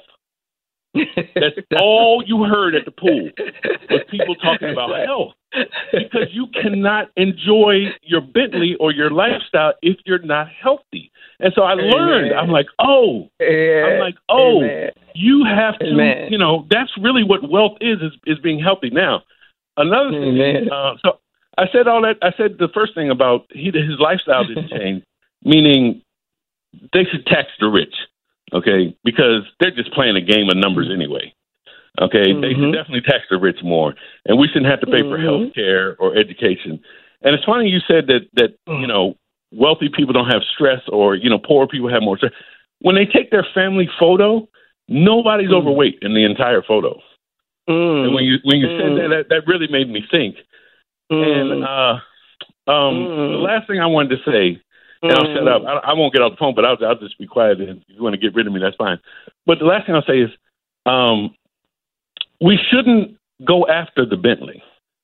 We should not go after these things that we think represent success, because somebody else is driving his Aston Martin right now. Somebody else is driving the V12 Audi. Somebody else is wearing the Rolex. Do you understand what I'm saying? Like, amen. As a Muslim, it says in the Quran, spend out of what we've given you for the cause of Islam, right? I never understood that until he passed away.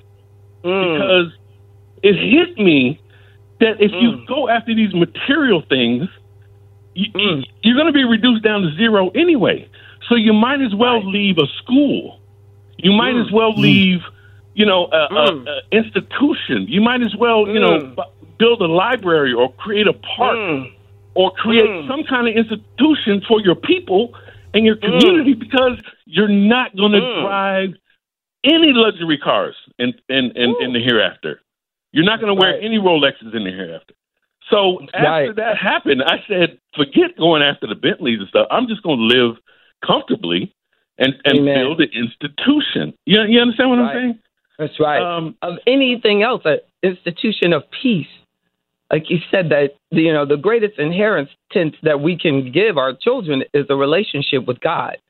So they could say, "Oh, my father, was such a peaceful man, and he had this that no matter how far they wander, they can come back to that place where you were, what you gave them, peace." The last thing I'll say is, when you get, be careful of getting super rich, guys. Okay, because when you get that rich, everyone relates to you on money.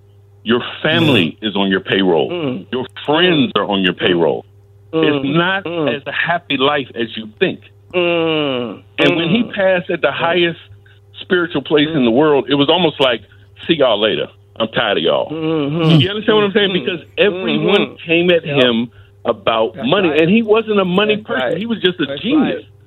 That's right. You understand what I'm saying? Yeah, that's right. So, the last thing I'll say about, like, I have a business and I make pretty good money, and it's true what you said. Like, I have a Toyota Tundra, I have a nice, I can do what I want, but I can. What I recently did is I bought a new mouth. Okay, I got all my dental work done because I'm 50 years old. By the time I'm 70, I still want to be smiling and have a healthy mouth.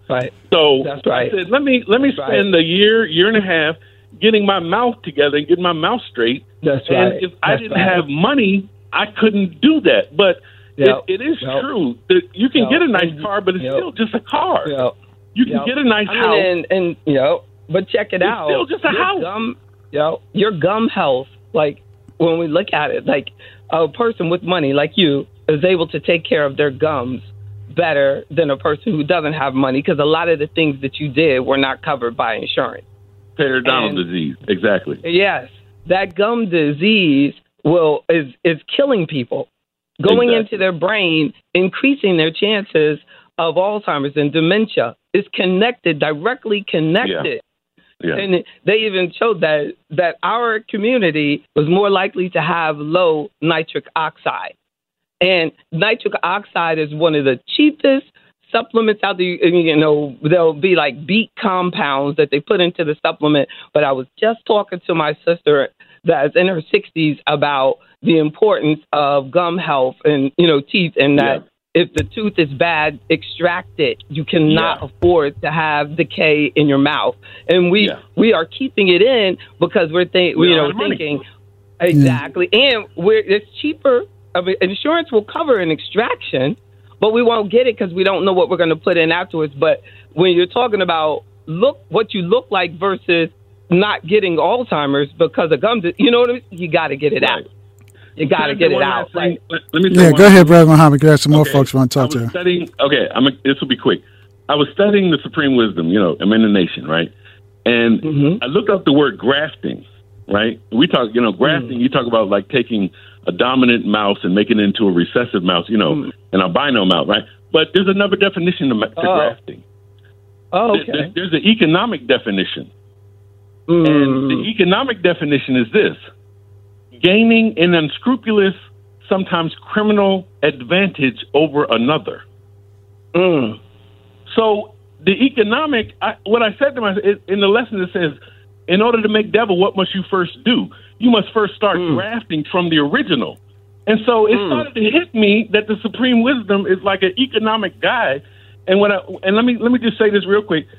We spend $8 billion a month in the DMV area. $8 billion. If you go all the way up to, you know, include Maryland, up to, you know, Pennsylvania and down to Richmond, we spend $8 billion a month as a black community.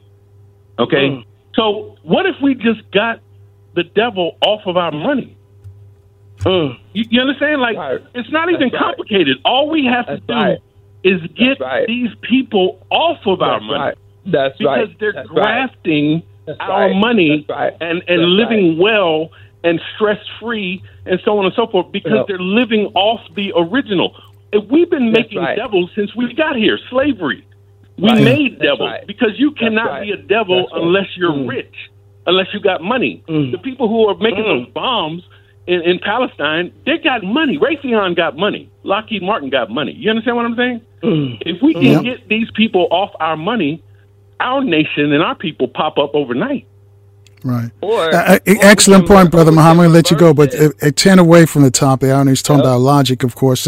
Somebody's got to be rich. That means somebody's got to be poor. They want to be rich all the time, and they want to keep us poor. And that's basically what Brother Muhammad was saying. Logic. Neely Fuller will appreciate your Brother Muhammad for using that metaphor about the bombs. 800-450-7876. I mentioned some more folks want to speak with J.B. Bryan. Sister Fahima's next. She's on line 2, calling also from the district. Good morning, Sister Fahima. Yes, greetings, Mr. Nelson. Thank you for taking my call. And greetings to your guest, Ms. Bryan. First off, I want to say I agree 1,000% in terms of what she had said earlier about these companies and the exploitation of wages. And it reminded, what prompted me to call in is I wanted to talk about the gentleman, Mr. Ford, who worked 27 years at Burger King, never missed a day's work, and they gave him a backpack, a lanyard for his ID, and some movie tickets and a Starbucks gift card. And fortunately, a family member had a presence of mind to do a GoFundMe for him, and $300,000 was raised, and he was able to buy a house. But unfortunately, he's going to go back and work for Burger King. You know, and the thing is, it's just absolutely outrageous how these companies are exploiting people. I just want to say make a couple other points. You know, I started out in the financial sector. I was manager of a credit union before I changed careers. And when I came up through the ranks, I observed how people spent their money. I worked for a credit union that was for city and state employees in New York. And I saw how people would get paid on a Thursday and they would be overdrawn on Monday. And I learned from the bad habits of others. So I ended up getting IRAs to reduce my taxable income, annuities, even bought some stock in Urban One over time. And the fact of the matter is we got to do what we got to do today so we can do what we want to do tomorrow. Now, I have a friend who, her and I, we are colleagues. We went to high school together. And while I was going to graduate school and becoming a professional, girlfriend was holding down 2 full-time jobs and stockpiling her money. And she has more money than I do. And I said to her the other day, you want to be careful, because while you are saving and what have you, and you'll be gone, and then there are people will be squandering your money. So you do what you got to do today so you can do what you want to do tomorrow. So she decided at 63 to take her first class plane ride, because the people, if she dies today or tomorrow, that all of that money that she saved, other people are going to be enjoying the benefits of it and squandering it. So what I learned to do, you do what you got to do today so you can do what you want to do tomorrow. Now, Mr. Nelson, I'm not going to be able to call in when Dr. Kayla comes on, so I just want to say this. I want to reiterate that that Congresswoman from New York, Stefanik, was removed because of her participation in January 6th, and that's why it was her motive. She was removed from Harvard. That was her motivation for going after Dr. Gay, and we have to be mindful of that. And Dr. Gay may have been sloppy in her citation, but she was not a plagiarist, and I'll just leave it at that. And I want to thank Miss your guest because I said this last Friday that the zero balance transfers are not as prevalent because it's tied to the economy, and the financial institutions don't have an incentive for doing so. So anyway, I thank you for sharing the information that you did, and I'll continue to listen. Do what you got to do today so you can do what you want to do tomorrow. Yeah, that's a good motto right there, Sister Fahima. JB, I'll let you hold your response. We're going to take a short break, and then you can respond to what some of the things that Sister Fahima said. Family, you want to join this conversation this morning, reach out to us at 800-450-7876. We'll take your phone calls in 4 minutes right here. It's 6 away from the top of the hour. In Baltimore on 1010 WOLB. If you're in the DMV, we're rolling on FM 95.9 and AM 1450 WOL, where information is power. Keep rocking.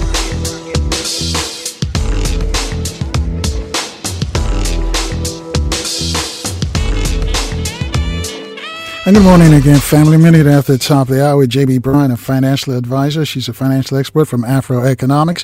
And standing on deck, we got Dr. James Taylor out in California. We'll get to him momentarily. So, J.B., I'm going to get you, if you quickly respond to what Sister Fahima said. And Charles in Baltimore has a quick question for you.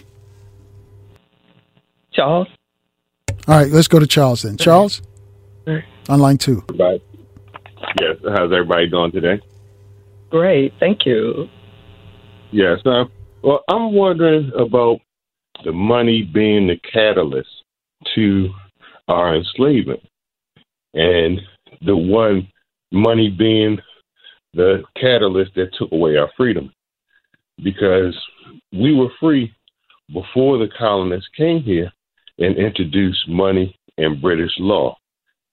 So I'm wondering, why do we keep money when we know that is what enslaved us, and that freedom is not the Emancipation Proclamation, but it's the absence of money and British law?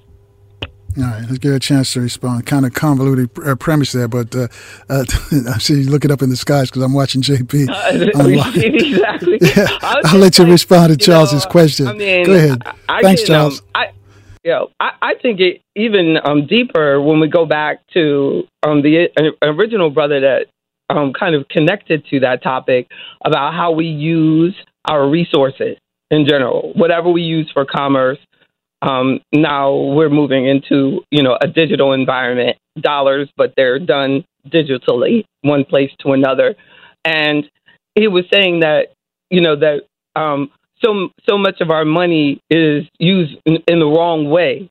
And we've touched on that, but specifically, I do feel that our community, knowing now what we know, that our income has to be used correctly in order to protect our life, that we should stop spending money on anything that's not benefiting us, even like benefiting us in a most disciplined way. Like if money is tight, then pray and seek for a more disciplined lifestyle, that maybe if you remove a lot of the entertainment, that things could be better for your family. So I feel that we should be empowered by the discussions that we're having, and that if we start reappropriating, where I was telling about, like my biggest role models, my most wealthy clients, and them being Black men, that we, regardless of what the media says and how things are presented, when we look at the reality of our community, it's not the way that it's always presented on the media. And some things that we're doing with our money is not benefiting us. So instead of saying like that, I say just take control. Take control of every dollar that you spend. And JB, I'm going to let you go. Before we let you go, though, you mentioned your wealthier clients are men. I'm just wondering, what's happening to the wealthier sisters? The richest Black woman I can think about, aside from Oprah, got her money through Bob Johnson's wife, got her money through marriage. But this is for a topic for another day that we can discuss about women and Black women especially and making money. But before I let you go, though, you're going to be on CBS TV later today. Can you tell us when, where? McDonald's is not new to chicken. So maybe stop questioning their chicken cred and get your hands on the McCrispy. Juicy fried chicken, buttery bun, unmatched pickle to chicken ratio. Yeah, they know what they're doing. In fact, we can honestly say they're not new to chicken. They're true to chicken. The McCrispy. Only at McDonald's. Ba-da-ba-ba-ba. And what time? Yes, the Virginia This Morning show on CBS 6. Go to WTVR.com and you can stream it live, or go to afroeconomics.com, look at my event calendar, and you can click on, you'll see this discussion also. I always put you on my calendar, and then you'll see that later on this morning, I'll be at CBS 6. So, all right, what city is that going to be in, JB? They broadcast out of Richmond, the capital of the capital of Virginia. But the Virginia This Morning show, you can get it anywhere, but just put that in Google and you can live stream as well. But it's WTVR CBS 6 in Virginia. Right. We'll check you out. Thank you for this opportunity. Thank you. A great discussion this morning. Thank you, JB Bryan. Right. All right, folks. Let's turn over our attention now at 6th Ave, the top of the hour, to Dr. James Taylor. Dr. Taylor, Happy New Year. Welcome back to the program. Happy 2024, and thank you for having me back. Dr. Taylor, first off, I want to ask you about the ouster of Dr. Claudine Gay as a person who works in the college ranks. How do you see that? As a Black person, how did you see her ouster? Well, I've sat back and watched mostly Black women scholars, and most of them my colleagues from around the country in political science, but also in, women's studies, feminist studies, sociology, every background respond. And there's just a general sadness. I looked at, I follow Nikki Hannah-Jones on Twitter, and, she expressed a lot of what people are feeling, the sense that this was an attack, that this had nothing to do with anti-Semitism. It had nothing to do with plagiarism. It had nothing to do with academic dishonesty. And it ultimately had to do with a right-wing conspiracy to take her out. And that's what they did, and they bragged about it and then posted their formula as to how they targeted Claudine Gay, and they're planning on reproducing it again and again. They're targeting Yale University now. And what they've done is, and this is why, I know the devil is real. And I mean, the Malcolm's devils are real. We have this new thing called artificial intelligence, or this emergent thing called artificial intelligence. And it hasn't solved one problem in the world, not one. AI ain't did nothing for humanity. It ain't solved poverty. It hasn't solved police shootings. It hasn't solved gangs. It hasn't solved anything. But yet they put AI to use to trace Claudine Gay's research. So they just did these word searches of her whole career. And these people are talking about having AI setups I don't have the technological knowledge behind this, but they apparently are talking about having these networks of AI that will go around and purge all universities in America of any kind of radical or questionable scholarship. And now all universities in America are going to have to use AI to trace its faculties and its research to make sure there aren't more vulnerabilities like a Claudine Gay. So Yale has to make sure they don't have a Claudine Gay on faculty. Now, that's a terrible thing to say because she was the president of Harvard. But what I sort of looked at in terms of your question about the chilling effect that this has had throughout the academy, Black women scholars in particular are used to and aren't too familiar with this kind of abuse. Nikki Hannah-Jones went through it herself because of the 1619 Project. It was Nikki Hannah-Jones first, and it was at North Carolina. And now it's Claudine Gay at Harvard. But let's also look, where did affirmative action get defeated recently? At the University of North Carolina and Harvard. And this Jewish man, and I'm going to say it, this Jewish man bloomed because I think Black people are too afraid to call things what they are, and the devil got his hands around our neck, and we're afraid to call the devil the devil. We're just talking about somebody has their hand around our neck. No, it's the devil. And when you look at the ways in which Nikki Hannah-Jones was targeted for the 1619 Project, Black scholars, Black academics, historians in the National Council of Black Studies even, Howard University historians all condemned her and lined up against her. And then they got rid of her at North Carolina, and then she went to Howard University. And they've recently called for Claudine Gay to have some dignity and go to Howard University. Remember what they did to Cornel West. Cornel West left, went to Union Theological Seminary in New York City. When he tried to, he had been at Princeton, gave up his tenure, went to, Harvard, tried to come back to Harvard, and they would not allow him to have his tenure back. As renowned as Cornel West is. So it's not just Black women, it's Black men and Black women academics. And Cornel West, Nikki Hannah-Jones, and now Claudine Gay are three primary examples of the ongoing war against Black America. Now, this happens to be at the intellectual level, at the elite level, that they're targeting Black elites. But I think it's also the case that there are, programs and policies in place to undermine everyday, ordinary people. And I think that's where, much of what we're seeing in our social and public, in our popular culture is sort of this, Black on Black elite criticism, where, Cat Williams has gotten a lot of attention for criticizing other Black elites. In that same conversation, Cat Williams has done a lot for ordinary people. If you listen to the sort of, different themes in his interview with Shannon Sharp, and I want to borrow from that interview the politics of Cat Williams. And what I mean by that is that it's time for truth telling. And I don't mean like what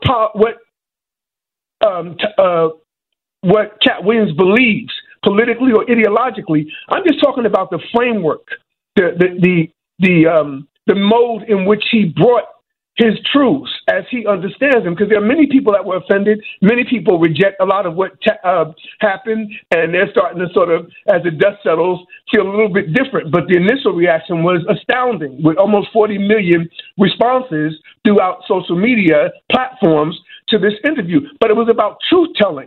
And it has set a tone, I think, and I think most of us better be careful, Carl, because we have, regular jobs and we're not millionaires, so we can't afford to go around cussing everybody out, cussing out all our colleagues we got beefs with.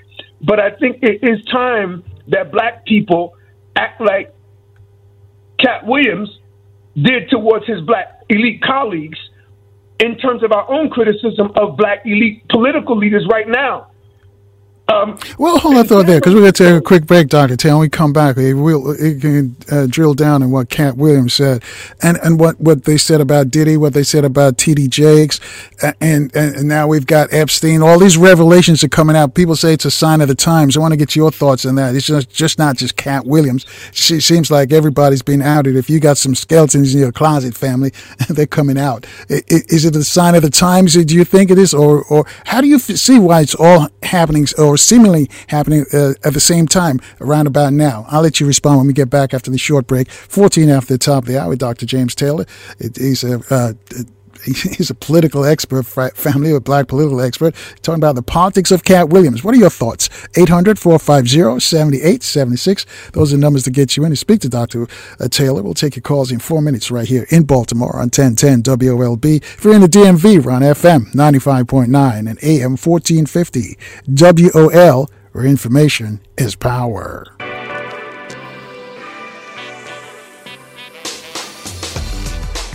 And good morning again, family. 21 minutes after the top of the hour, Dr. James Taylor, teacher at the University of San Francisco, political scientist by trade. We're discussing, and he's making the connection between what's the politics of Cat Williams and what happened to former Harvard president, Dr. Claudine Gay. All these revelations, Dr. Taylor's asking you, because some people think we're at the end of times. This is definitely the end of times. All these revelations coming out and the ascension of Donald Trump. How do you see? Is that something you subscribe to, or you think something else is at work here? I don't think it's the end of times any more than any other period of evil. We've had plenty of evil periods. Hitler might have been the end of time. Lincoln thought the Civil War was the end of time.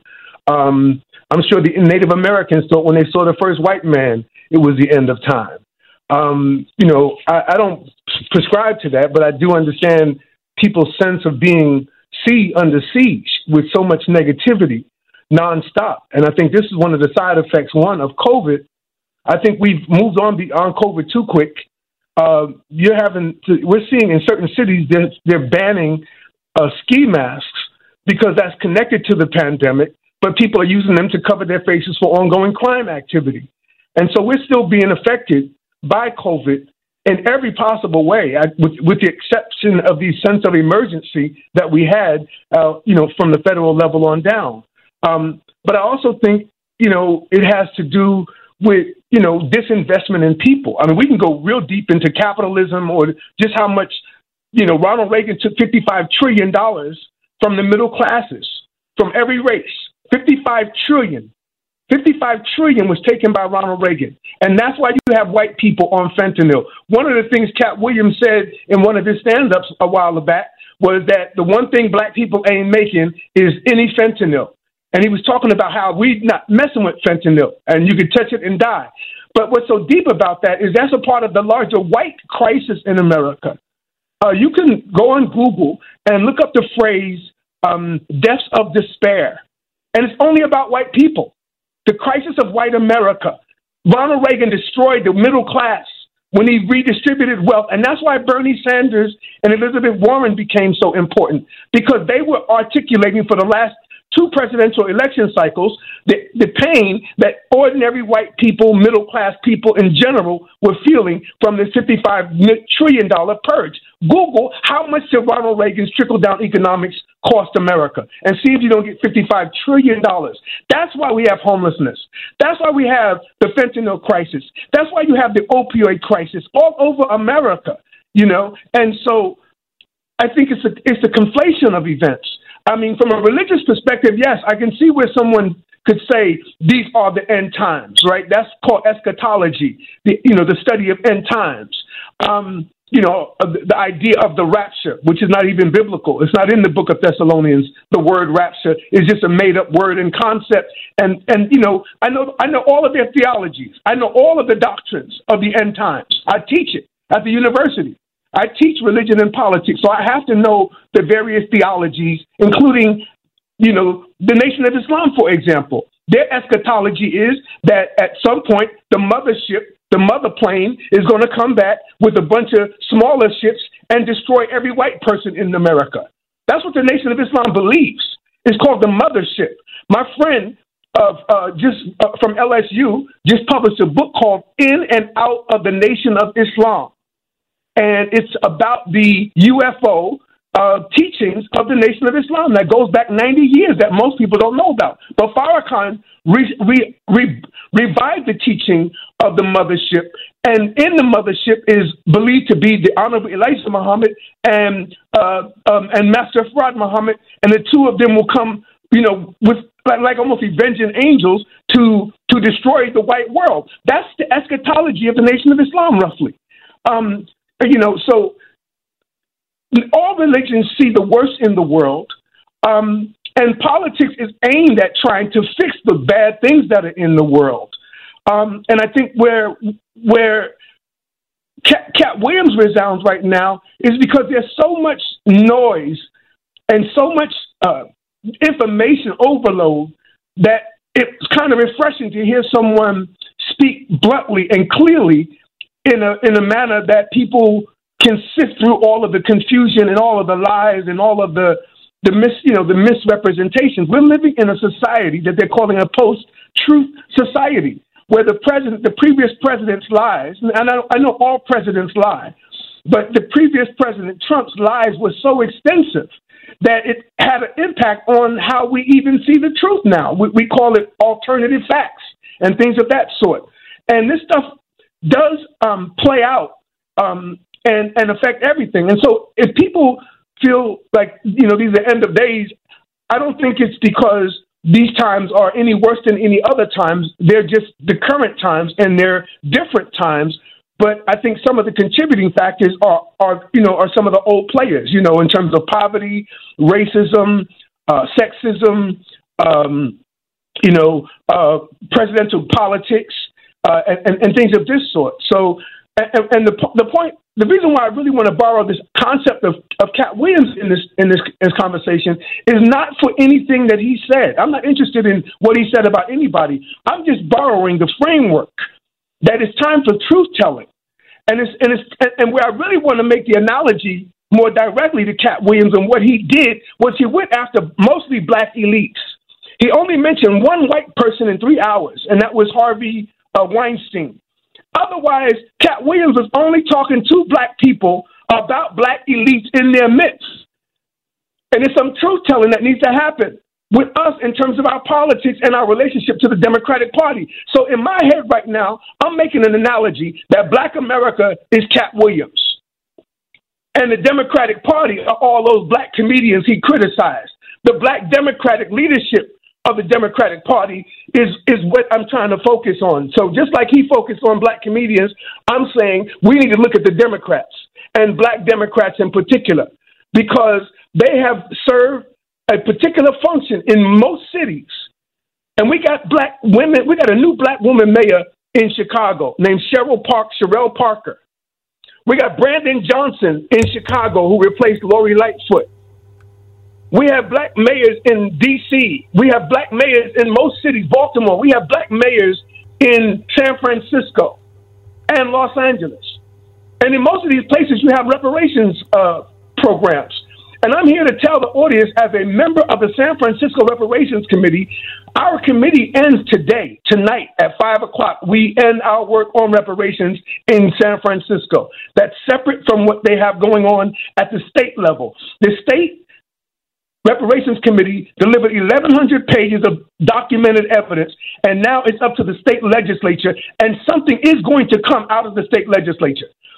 At the city level, the thing that we've been able to get most support for is the idea of bringing an HBCU extension out to San Francisco. So you can go to Howard or, let's say, Spelman and take classes out in San Francisco. They're having a meeting this week with all of these HBCU people coming to San Francisco. So that's the biggest thing coming out of San Francisco is a HBCU extension, but also an attempt to find ways to give cash payments to elderly black San Franciscans. But we meet tonight for our last meeting. But London Breed already killed our work. See, this is what Cat did. Cat was calling people out. And that's what I'm saying. London Breed is the black woman mayor of San Francisco who's from the projects. She got a brother in prison who killed his girlfriend on the Golden Gate Bridge. This ain't gossip. She has a sister who OD'd at Potrero Hill in the projects. This ain't gossip. record. London Breed came from Plaza East Projects. I got an article. There's a brand new book out called Black Woman Mayor Magic. And I'm one of two men in the whole book.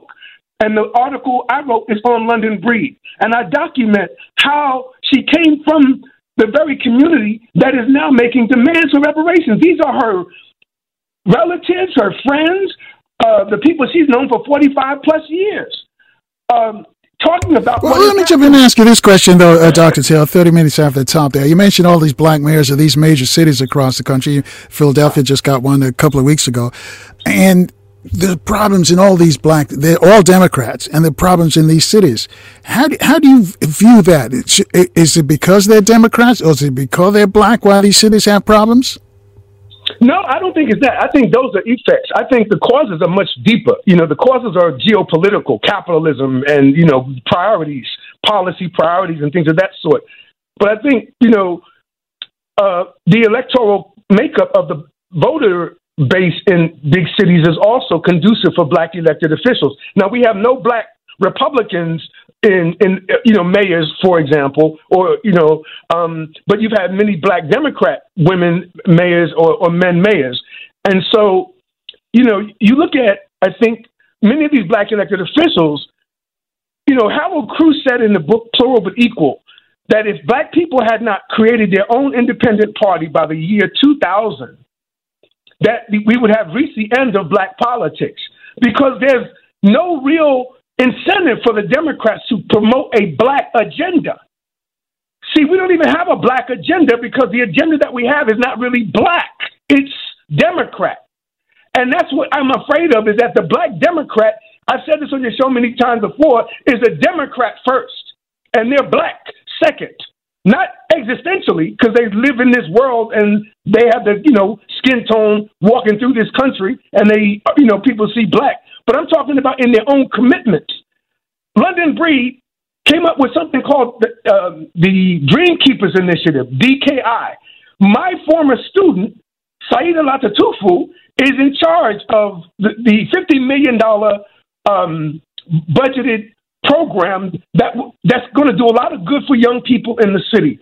But the mayor will not embrace reparations. In fact, she killed it recently.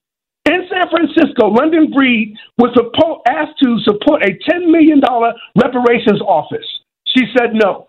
We took it down to $5 million. She said no. We took it down to $2 million. She tabled it. And then she tabled it for a couple of months.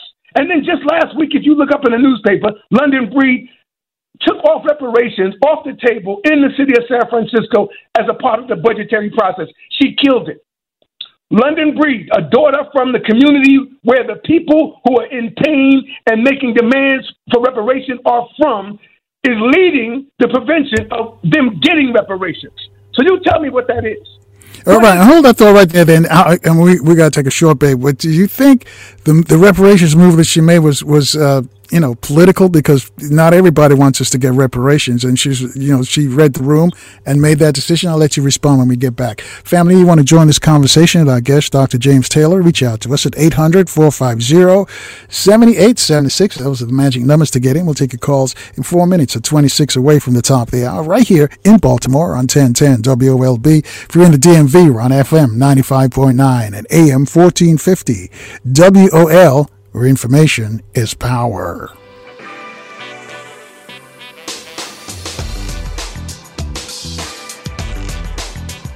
And good morning again, family. 22 minutes away from the top of the hour with our guest, Dr. James Taylor, political scientist, teaches political science at the University of San Francisco. And out there, they fight to get in on these classes, but you get in for free right here. So call up a couple of friends and tell them that Dr. Taylor's on the radio. Before we go back to him, though, I just want to remind you, coming up later this week, you're going to hear from another professor from Morgan State University. Professor Ray Wimbush is going to be with us. Also, Doctor of Clinical Psychology, Jeff Menzies, will join us. And the President General of the Universal African Peoples Organization, Brother Zaki Broody, will also be here. So if you're in Baltimore, make sure your radio's locked tight right here on 1010 WOLB. If you're in the DMV, we're on FM 95.9 and AM 1450 WOL. All right, Dr. Taylor, before we left for the break, my question to you was London Breed's move to just scuttle the move for reparations. Was that done for political expediency, or did she just figure out that the black San Franciscans, just really don't care and are probably not her voter base or not the people who are going to keep her in office? How do you see it? Well, London Breed's done a bunch of things hostile to the black community, as if she was a white woman or a white man. For example, she helped overthrow 3 non-white, including 2 black, San Francisco Unified School District board members before Chesa Boudin, the DA, was recalled, and she was on the wrong side of black folk on that because he's trying to do reform, and she's tough on crime.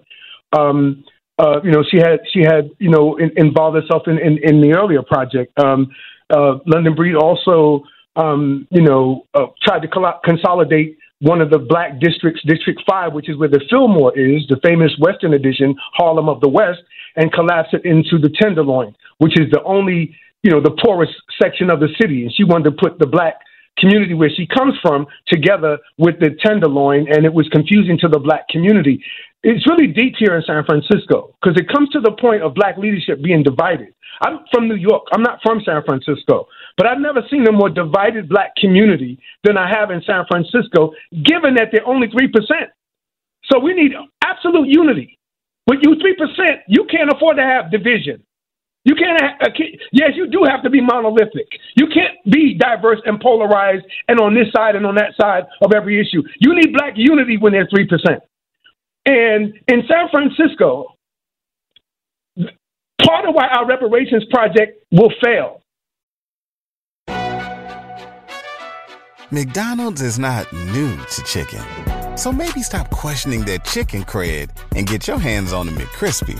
Juicy fried chicken, buttery bun, unmatched pickle to chicken ratio. Yeah, they know what they're doing. In fact, we can honestly say they're not new to chicken. They're true to chicken. The McCrispy. Only at McDonald's. Ba-da-ba-ba-ba.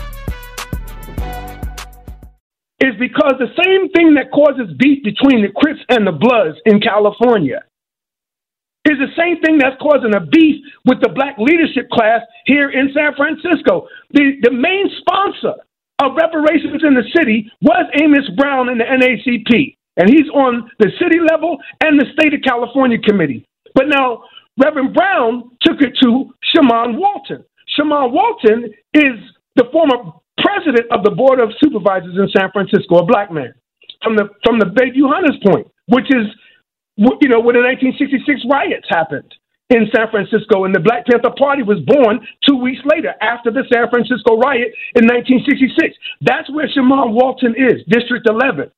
He was going to run against London Breed in this coming mayoral election. So imagine that, a black woman mayor and a black president of the Board of Supervisors running against each other in a city where there are 3% black people. That's what they were thinking. And my point to you is, even though that's probably not going to happen, that's the mentality here. So 2 black politicians, instead of being united, they are reflecting the same mentality that the Crips and the Bloods and the kids who are doing the drive-bys in neighborhoods and in schools are doing. That's my observation as an academic. I've been here 25 years, and I'm sitting back, and I stayed out of the politics of San Francisco for 20 years. I helped write a slavery disclosure ordinance in 2006. I got involved with reparations in the last 2 years. Again, tonight is our last meeting in San Francisco City Hall to end our reparations work. So we're coming full circle, and I can give you some perspective as an insider what happened. And what really happened was the 2 most powerful black politicians in San Francisco don't like each other because of a neighborhood beef. Like the kids with the Crips and the Bloods in L.A. All over Baltimore, where there's neighborhoods that certain people can't go to. Well, that's sick in San Francisco. As small as the black community is there, in black San Francisco, you better be careful where you are if you don't know where you are. There's areas where London Breed's projects, I went on a tour recently, where her project is called Plaza East. She can't go across the street to the McDonald's, which is less than 50 yards away, I was told. The people that live in that neighborhood because of the rules in those streets. So what I'm suggesting is, in the case of San Francisco, we have not been able to get unity because the main beef was between the mayor and the president of the Board of Supervisors, who is a black man. And that's what happened with reparations in San Francisco. The one who sponsored it was the brother. The one who opposed it was the mayor. If a white person had opposed reparations, we might have gotten it passed. But because a brother from a neighborhood who London didn't like proposed reparations, it was a non-starter for London entirely. And the thing that's so deep to me, Carl, is you can go back and look at Juneteenth in San Francisco. London Breed had the biggest float. She had the first float. She led the parade on Juneteenth and then opposed reparations. So what I'm saying is if you go across the country, go to Chicago, go to Philly, go to New York, and you'll see the same thing. Look what Brandon Johnson is doing in Chicago, where he basically is advocating for these undocumented people when the black community is organized around reparations. The Congressional Black Caucus received a letter in January from a large number of organizations in support of reparations. And they have argued that, that Joe Biden could do an executive order today and make reparations the law of the land. Trump gave a permanent tax to corporations. That's reparations. And nobody cares. But those corporations have a permanent tax cut. That's reparations. People, under the sound of my voice, I don't know if you know this, but in California, there are about 95 recognized California Indian tribes. All of those that are formally recognized, and there's quite a few that can't get recognition, but those that are federally recognized in California, California Indians do not pay federal income tax in California, and nobody knows it. So that's reparations. Indians in California, from the federally recognized tribes, do not pay reparations. Do not pay taxes. Yeah. Hold on, right there, Dr. Taylor. I got a bunch of folk want to talk to you from all across the country. I just got a note here from our newsroom for our listeners in the D.C. area. The Washington football team has just fired Ron Rivera after his fourth season with the team. And a lot of folks were hoping that would happen. Well, it just happened, so I'll just share that with you. But as I mentioned, we've got a bunch of folks from across the country who want to talk to you. Let's go to line 2. Jay Marie is calling from Tennessee. Jay Marie, good morning. Happy New Year. You're on with Dr. Taylor. Hi, good morning. Good morning. Happy New Year, guys. Thanks for taking my call. Really quick, Dr. Taylor, you mentioned the person that you're talking about, the mayor there. So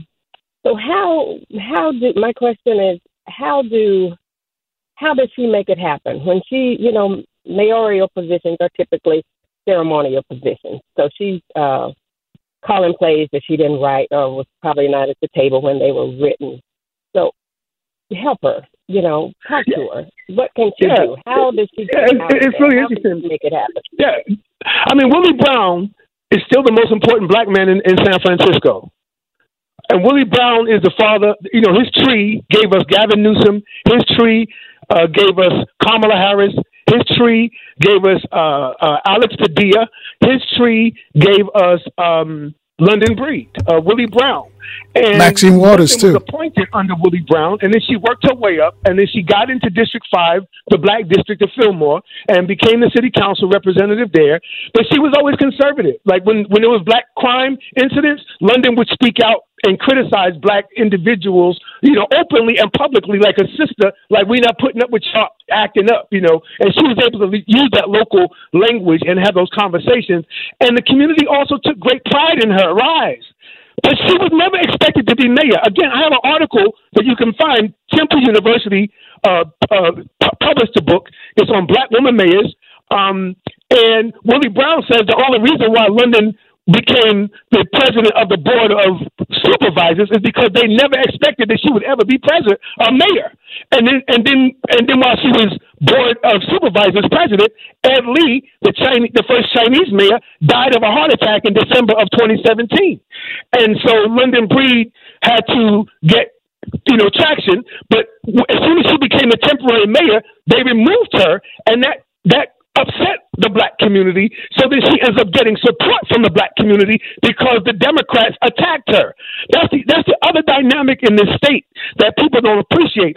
What happened to Barbara Lee, we've talked about on Carl's show recently, but that is an indication that even with Gavin Newsom, when he made this appointment of this lesbian woman from Maryland to California's second Senate seat, is related to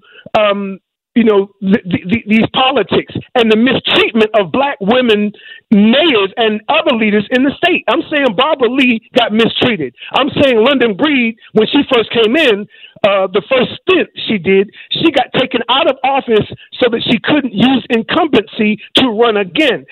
So when they did that to her, it backfired on those people that removed her, and the City United are behind London when they removed her. So she was seen as a victim when she got removed as the interim mayor after the mayor died. When she was holding that position, they moved her and put a rich white man, millionaire Democrat in who was conservative in her place. So then London had to win her seat back, and the black community united behind London. But London's other constituencies are bikers, like bicycle lane people. It's a big organization in the city called Critical Mass. Then there is the fire department. The fire workers, firemen and the fire unions are the number one support for London Breed in San Francisco. And then there's the Chinese community and the larger Asian community, which is the second largest population in the city, and they oppose us on everything. And that's when you come back to talking about other Asians like Vivek Ramaswamy and Nikki Nimrata Haley, where these people, Indians are Asians, and a lot of people don't know that. I had a student of mine, a white girl, one time about 20 years ago, trying to tell me, the professor, that Indians weren't Asians, and I never forgot about that. But Indians are Asians, for the record, if you don't know it or not. And so even when you look at the way in which Vivek Ramaswamy and Nikki Haley are running, they're running on race. They're running as model minorities, running around talking about racism's almost over.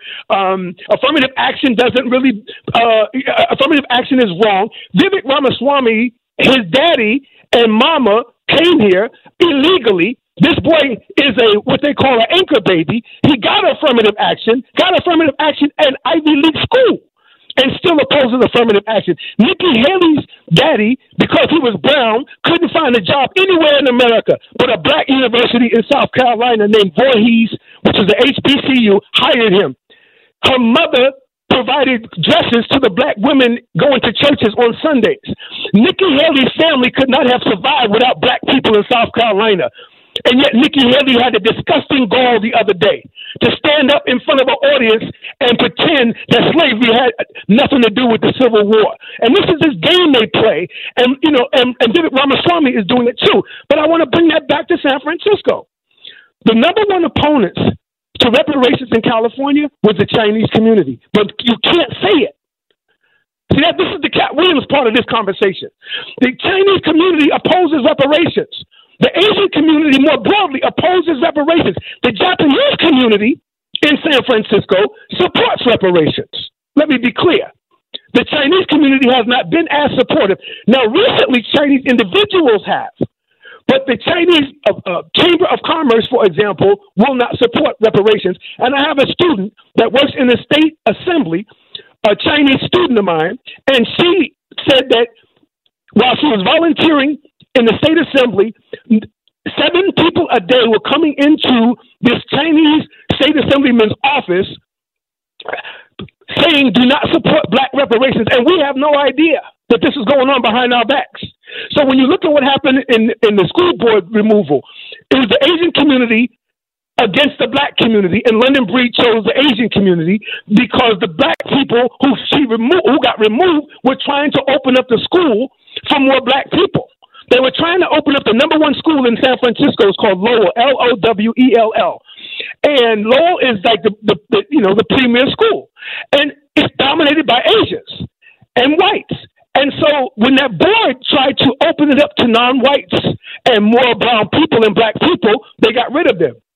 And then again, in the state of California, the number one funders opposing affirmative action, if you look at expenditures from the 2020 election, it was Chinese community organizations, $1 million. Nobody else in the black community gave $50,000. Nobody in black California cared about affirmative action because it's been going since 1996. And yet the Chinese community was still making sure it couldn't come back in 2020. And that was before what happened at Harvard and at University of North Carolina, where they allowed themselves to be played with this devil named Boone, who in turn duped them, and now we're seeing all the postmortems on these affirmative action cases. And guess who's crying the loudest in America about the erasure of affirmative action? The Chinese community and the Asian community that helped get rid of it at Harvard and at North Carolina. Now all these legacy white kids who are unqualified to be at Harvard by themselves, but because their granddaddies and grandmamas were there, are the main group that's going to be there. So all the Asian community did by ignoring us was allowed themselves to be removed, allowed us to be removed, and they did it trying to be quiet and hating on us quietly. And hold that thought right there, Dr. Taylor. We got to take a quick break. I'll let you finish your thought.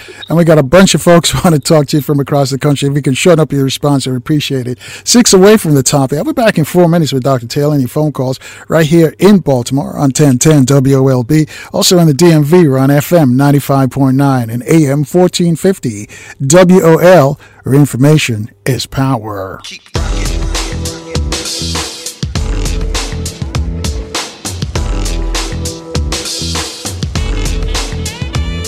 And good morning once again, family. Minute after the top of the hour with Dr. James Taylor, a black politics expert. Dr. Taylor's in taking in prisoners this morning. You want to speak to him, reach out to us at 800-450-7876. I'll make your question short so we can get to all these other callers who want to speak with Dr. Taylor. Let's go to line 1. Carl's is reaching out to us. He's in Palm Beach, Florida. Carl, good morning. You're on with Dr. Taylor. How are you doing, family? I just wanted to make a quick observation and then a question. And I just want to say the effects of crack on our community. I think this is where they place this stuff in order to take over the real estate that black people had invested in. And I know that was what's happening with our mayor here in Palm Beach County and West Palm Beach, which is the largest municipality, because they wanted to take over the land. If you come to Florida, they done did it all the way along the East Coast. But my question was to you, Brother Taylor, with the word anti-Semitism being such a flaming word around the globe, and then with Minister Farrakhan filing a lawsuit against the Anti-Defamation League and the Simon Wiesenthal Center, why do you think that we are not hearing anything about that? I mean, because they got Kanye, they got a few others that made them submit, but we never hear them challenge the Minister Farrakhan and the Nation of Islam. What's your take on that? Yeah, I think if Farrakhan had done this if Farrakhan had done this like 20 years ago when he was a lot younger, like when he did Dominion and March, it would have a lot more traction. Farrakhan's gotten older, and the time has passed Farrakhan. He's still important. I'm not dismissing him, but I'm just saying in terms of his critical edge as a leader, he had that moment, and if he had, sued the Anti-Defamation League, and let me be clear, I went to March at UCLA when Tom Bradley was still mayor, going back in the 80s. And Farrakhan was the litmus test for all the black mayors. That's what's happened with reparations. I mean, this is a good analogy, Carl. What happened with Farrakhan in the 80s, Tom Bradley, Willie Wilson Good in Philly, David Dinkins in New York, every black mayor had a litmus test on Farrakhan. And everywhere Farrakhan went, they had to give Farrakhan the thumbs down or be called anti-Semitic. Now it's reparations. Now all the black political establishment is quiet. Listen to the silence of the black leadership class on reparations. You got a handful of people like Cori Bush and Sheila Jackson Lee, but the Congressional Black Caucus has not taken a formal position on reparations. How is that possible? They're being asked now to support reparations and asking them to lobby, the Congressional Black Caucus, to lobby Biden directly. Now, let me be fair and say California has its own California Congressional Black Caucus, and it is actually really strongly supporting the campaign and the marketing for reparations in the state. So there's two different things going on. But in D.C., the Congressional Black Caucus doesn't even have an official position on reparations, even though key members are leading in the fight going back to John Conyers with H.R. 40. Again, in January of last year, the Congressional Black Caucus was given a long list of strategies on how to get Biden to embrace reparations as a policy issue. But I think even if you disagree with me or my tone, ask yourself, what is the difference in Biden's position on reparations and Trump's? And what is the difference in Kamala Harris? And remember, Kamala Harris is the mentor to London Breed. This is her big sister. These aren't, distant. These people are very close. So what London's doing in San Francisco is being coordinated in Washington, D.C., in the same way that Washington, D.C. coordinated the appointment of the black woman from Maryland into the U.S. Senate position. That was all coordinated by California Democrats and the White House. And they did it to make sure Barbara Lee was weakened because they know she has an anti-Ukraine, anti-Israel in terms of in terms of funding. She's anti-war, and the Democrats love war. And Barbara Lee, I'm saying, was undermined within the state by Gavin Newsom, because if she was appointed temporarily to act as the current acting senator is, Barbara Lee would take positions that would frustrate Biden and Harris's policy agenda. All right, 800-450-7876, 8 after the top of the hour. Let's go to Baltimore City. On line 3, Marvin. Good morning, Marvin. You're on with Dr. Taylor. Hey, Carl. How you doing? How y'all doing this morning, Carl? All right. First of all, I want to say something to Dr. Taylor. How you doing, Dr. Taylor? I'm great. Dr. Taylor, listen, you're a good man, and what you're saying is right. I ain't knocking you no kind of a way. Well, I just want to tell you something. The reason why that conversation you have the day that you're talking about is because, see, black people get in positions that they don't own and they don't control. And listen, I'm going to say this. I'm not prejudiced. I like white people just as well as I like black people. But let me tell you one thing. White people put black people in those positions to do exactly just what's going on there. Argue. Right. Because, see, black people don't have control. Black people didn't make their part of that position. Didn't front no money for nothing. Didn't build anything. Didn't do anything. But they grabbed those positions knowing how far they're going to be able to go. But they ain't going to tell you that. You see what I'm saying? They're going to just leave total chaos. But for good people like you to come in and explore them and tell out on them, what's going to happen? They're going to listen to you and go right back to the same thing. Because, see, they don't pay their stuff. They don't own that position. So they have to listen to what the white people tell them. So you're going to see that all the time. So if I was you, I wouldn't even mention it. I'll tell you what, I'll give you a prime example. I'm going to get up off of here. Let's say Morgan State College, all black red college, right? Right? Right. Do you get that problem from Morgan and them? Right. No. You know why? Because guess what? That's ran by their own organization, blacks and everything else. They don't have to answer to nobody. You see what I'm saying? So this is our biggest problem here, where we can't really see our actual problem. These black people in these positions, they want to do right, but they can't. And the reason why, because they don't own it. Yeah, they don't own it. They can't do nothing. Yeah. All right, let's give him a chance to respond, Marvin. That's an interesting concept there, Dr. Taylor. Is it because of the money? Because our community does not support our elected officials financially? No, I think it's because these black people put careerism and party over the people. Party over people. Party over people. They're Democrats first, black second, even though they're black people in terms of their priorities.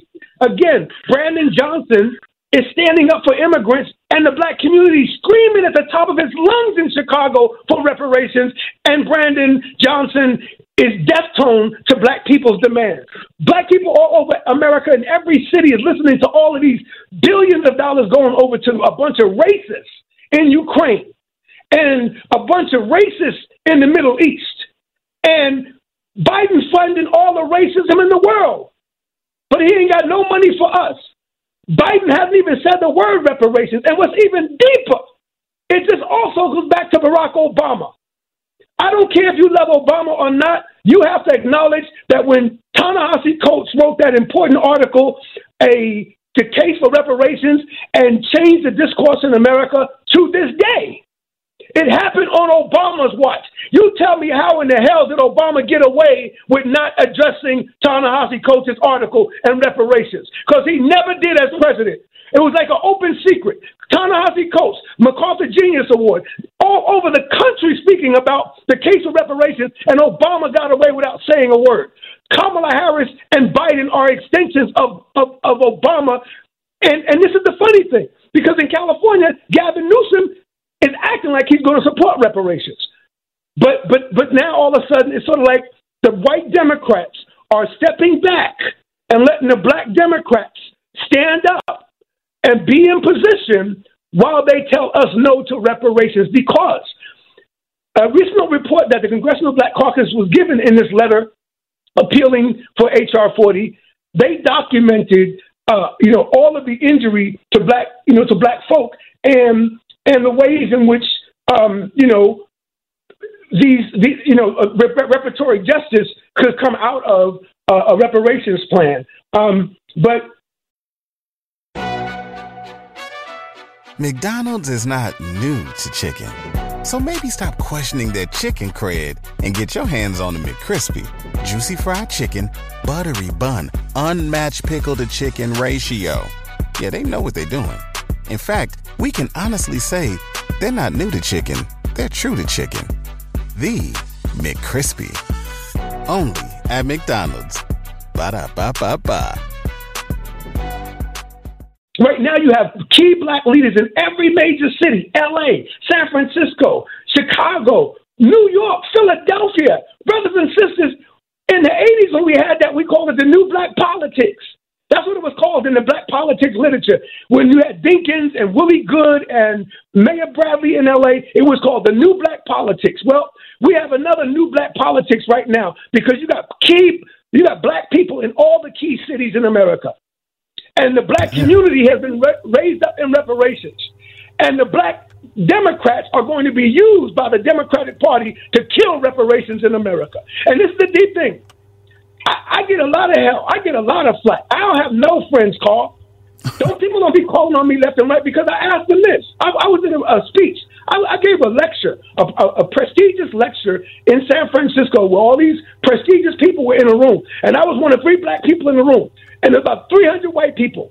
And I asked them, I said, how can you, and I'm asking everyone that can hear me right now, how can you have the same position that your racist great-great-grandfather had? That's what the modern white person hasn't dealt with, that their position on reparations is barely improved over the 1800s position or the early 1900s position or the 1930 white position or the 1950 white position on reparations has not changed since the 2020s. So in other words, I'm saying it backwards, but you get my point. Since, going backward to the 1800s, if you poll white people on reparations, the modern white 25 years into the 21st century is no more enlightened on reparations than the white person who was hanging us from trees. And that's the sickness of what we're dealing with. We're dealing with the mind of a colonizer. And the problem of black America, and this is the only thing I know to be true if they shoot me right now. The problem of black America is our problem is colonial and colonized. And that's why we are surrounded like Africans in the jungle wherever we go by colonial forces, and we can't seem to escape them. We're like colonized natives in this land. And so America is like a colony to us, but we keep trying to solve it through race. And that's our fundamental problem. We've never been able to address the colonial circumstance of black America like the Jamaicans or like the Dominicans might be able to, or like the Brazilians. Those are all recognized colonies. But black folk are colonized here in America, and all we think about is integration. Hold that thought right there. We're going to take a quick break. Yeah, Dr. Taylor, hold that thought right there. We got a bunch of folks who want to talk to you again. 800-450-7876. You want to join this conversation with Dr. Taylor from the University of San Francisco? Reach out to us. We'll take your calls in 4 minutes, though, right now at 14 after the top of the hour, right here in Baltimore on 1010 WOLB. If you're in the DMV, we're on FM 95.9 and AM 1450 with WOL, where information is power.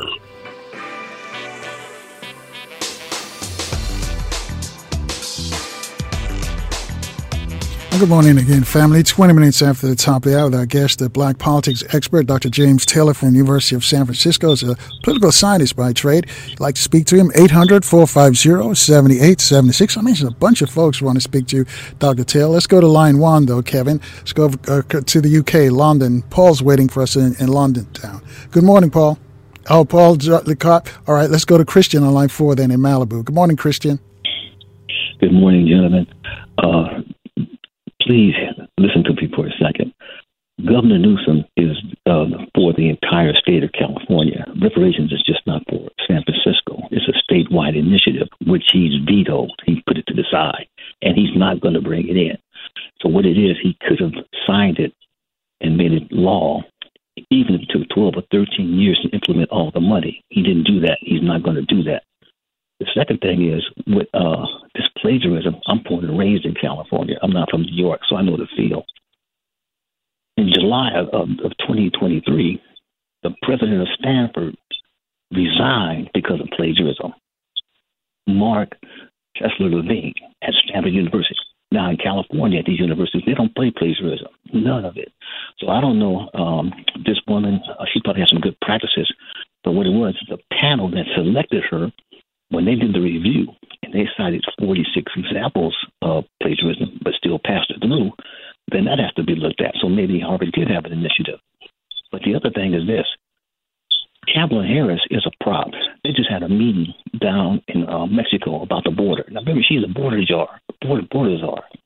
They didn't even include her in the meeting. So what I'm saying is, she's a castaway. They're using these people as props. Go ahead, Doctor. All right, thanks, Christian. I think he makes some really good points and observations, and I think he's right to emphasize the Stanford University president situation. And there's a couple of people who are presidents of universities that weren't academics at all right now. And again, I think it's really frustrating because you could go around and look at everybody's background, right? Like who was without sin amongst you, let him be the first to cast a stone. Martin Luther King plagiarized. That's a documented fact. That in his Boston University PhD dissertation, he plagiarized. The words freedom ring, let freedom ring, let freedom ring, let freedom ring. Those come from his graduate classmates' speech in Boston University that King raised and used and included in I Have a Dream. Even part of I Have a Dream was plagiarized, if we want to play this game. But y'all worship I Have a Dream, but there's plagiarized sentences in it.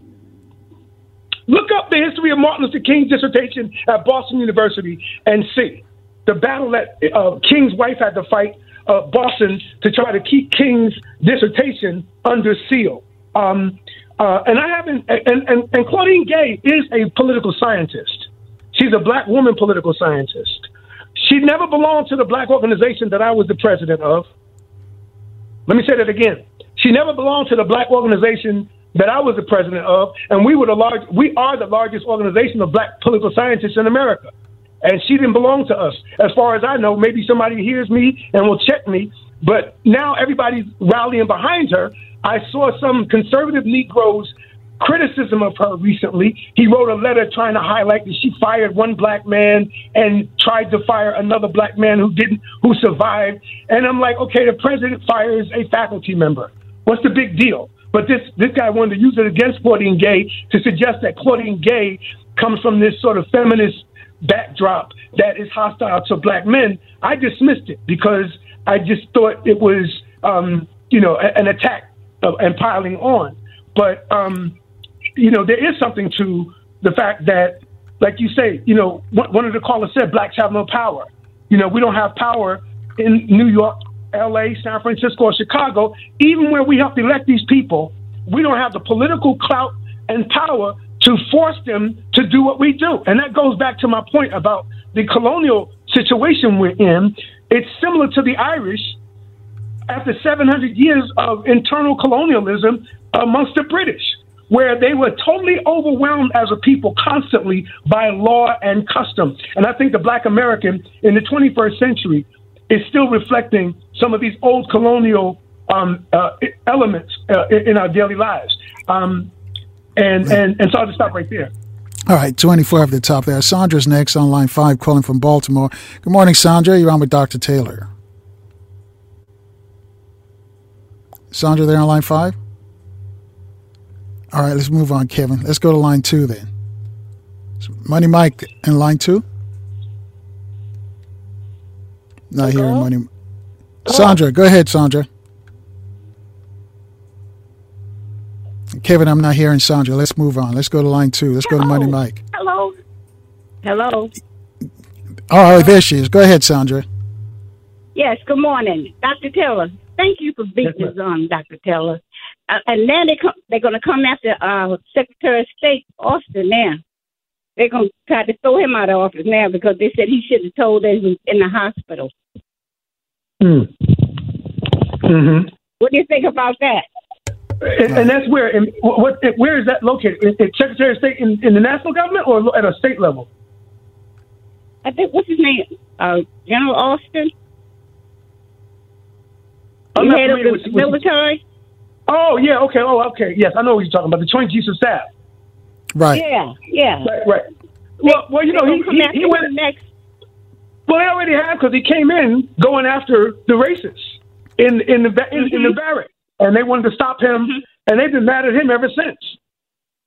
Well, they got him now because he didn't report he was in the hospital. Right. But, you know, I think... Thanks, Sandra. Thank you.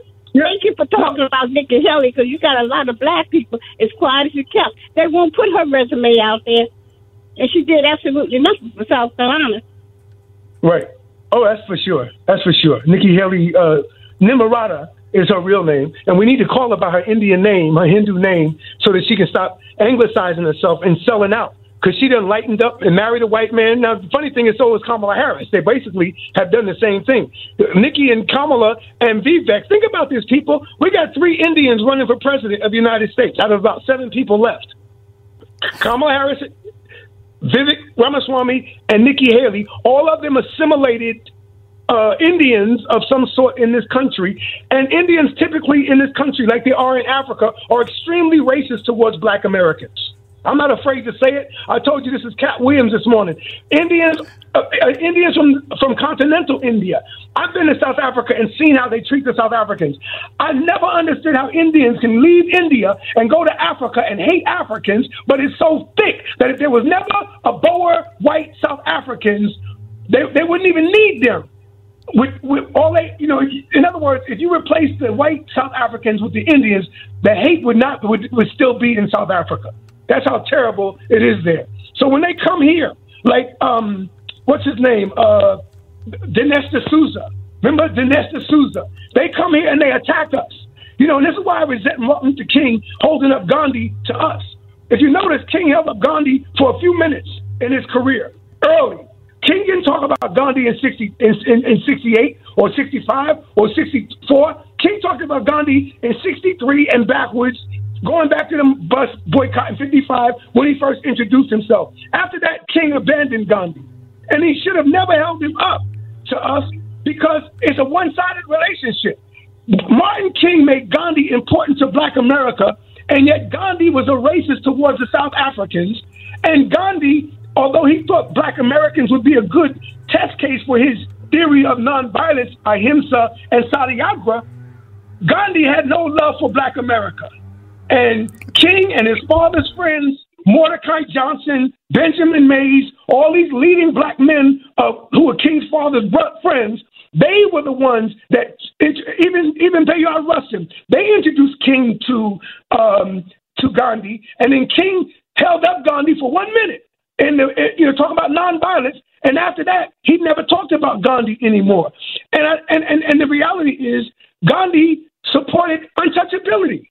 I'm sorry, Gandhi rejected untouchability of the untouchables, but Gandhi supported the caste system, and so does Nikki Haley, and so does Vivek Ramaswamy, and so does Dinesh D'Souza. So when they come to America, they see black America in terms of caste, C-A-S-T-E. Isabella Wilkerson just wrote a book recently called Caste, talking about the black predicament in America. So we're dealing with a lot of different attitudes. New immigrants that hate us. The Ukrainians have no love for us. The American government is helping every group that is hostile to black America at the local level. And in many places, I think they're trying to find ways of substantiating us. In Chicago, the black community is saying they're going to abandon the Democratic Party. In Michigan, the Democrats are in trouble because when Biden embraced Netanyahu, the devil that he is, it undermined Muslim and Arab support in Michigan for the Democratic Party. Biden hurt himself with young people when he embraced Netanyahu. He hurt himself with black people because black people never forgot how Netanyahu came here and spoke before Congress and disrespected Obama while Obama was president. So, I think... And that's some real talk right there. 30 minutes after the top of the hour, Dr. Taylor. Got some more folks want to talk to you. Let's keep rolling. Let's go to line 2. Money Mike's in Baltimore. Good morning, Money Mike. You're on with Dr. Taylor. Hey, Carl. Hey, Dr. Taylor. How y'all doing this morning? Great, brother. Great. Okay, Dr. Taylor, look, 17% of America's population is African American. 3% might be Asian and people of other origins. So that leaves 20% that are white. So how do we think that 20% of white people, 80% of that, 80% are black, are white. So how do we think that 60% of them are poor or lower middle class? How do we think that they're going to stand for reparations when America's opinion to African Americans is for African Americans to remain on the bottom? It would be civil unrest if African American people of African descent, got an upper hand, and whites in this country felt that they were being abandoned. They would ride in the streets. And as far as blacks in the Democratic Party, blacks have been hoodwinked by black clergy and black politicians from the beginning. We don't rent, lease, or borrow our politicians. We don't pay them, so they're not going to be loyal to us. Why do we think that just voting for them is going to get us somewhere? They don't have to. If you take money from a black man and don't deliver, he'll kill you. He'll bust your head. So if they knew that if they took money, campaign contributions from us, and didn't deliver on promises that they made, they would be killed. Right. Money Man, we're racing the clock here, and we got to take a break real soon, so I want to get Dr. Taylor a chance to respond to what you said. I think Biden can show he's done a lot. Biden might be old, but he's been very effective. He's been one of the most effective presidents. Again, I'm not a Democrat, so don't read into my mouth that I'm on that side. I'm a political scientist who analyzes the data, and the data show that Biden has given $17 billion with a B to the HBCUs. The Build Back Better plan and the Inflation Reduction Act, they have money specifically for black people named in those plans. And we just don't open the plans and read them. But there's $17 billion coming to the black colleges of America through Biden. Now, that's reparations without the words. But the problem with giving us programs that are like reparations but not actually called reparations is that it doesn't deal with the injury, the crime against our black humanity, and the original offense. So you can't just give us a program called, like London Breed does, a Dream Keepers Initiative, and think, oh, they'll settle for that instead of reparations. No, reparations is about restorative justice. It's about recognition. It's about apology. It's about, fixing what you broke. And so that's why I think it's important to make sure we use the right language. And I think the other thing I want to make sure we get in before we have to stop is that, black people have strongly supported the Democrats, but it has not been reciprocated to the extent that they have supported it. And so I can point to $5 or $17 billion that Biden has earmarked for HBCUs, but what's he doing for the neighborhoods, and the communities? And don't get me wrong, there are programs, but the idea of transforming black lives in the way that reparations would is not in these plans. And so the brother says he thinks white folk would riot if black people got reparations. I completely disagree. I think it'd be the happiest day in American history because white people would finally have the burden of their white supremacist history lifted. Not that it would be absolved, but we will at least shift the burden to us to really forgive for their inhuman crimes against our humanity. So it would take a whole lot. But if reparations was granted, not given, granted, then it would change the relationship between black people and the police in America. Right. Hold that thought right there, Doc. We got to take a quick break here. Last break, but I'll let you finish your response when we come back. We still got a bunch of folks want to talk to you. 800-450-7876. 26 minutes away from the top there. We're back in 4 minutes, though, right here in Baltimore on 1010 WOLB, and also in the DMV on FM 95.9 and AM 1450. WOL, where information is power.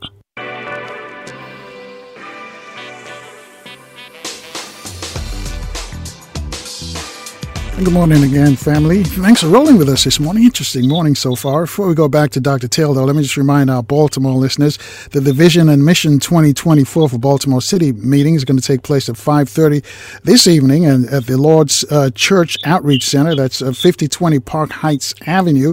All the folks are going to be over there, including Dr. Powers is going to be over there as well, and Minister Andrew and all the fellows out there coming up, trying to reach a consensus on what the problems are in Baltimore and how to solve some of the problems that are facing the city. Also, later this week, we're going to hear from Morgan State professor Dr. Ray Wimbush, Doctor of Clinical Psychology Jeff Menzies, and the President General of the Universal African Peoples Organization, Brother Zaki Baruti. So if you're in Baltimore, make sure your radio's locked in tight on 1010 WOLB. If you're in the DMV, we're on FM 95.9 and AM 1450 WOL. Let's take some more calls for Dr. Taylor. Dr. Taylor, very popular man. A lot of folks want to talk to you. Jay's in New York. He's on line 3. Good morning, Jay. Hey, Happy New Year's to you, Carl, and Dr. Taylor. Happy New Year's to you. Good morning. Listen, the bottom line is this. McDonald's is not new to chicken. So maybe stop questioning their chicken cred and get your hands on the McCrispy. Juicy fried chicken, buttery bun, unmatched pickle to chicken ratio. Yeah, they know what they're doing. In fact, we can honestly say they're not new to chicken. They're true to chicken. The McCrispy. Only at McDonald's. Ba-da-ba-ba-ba.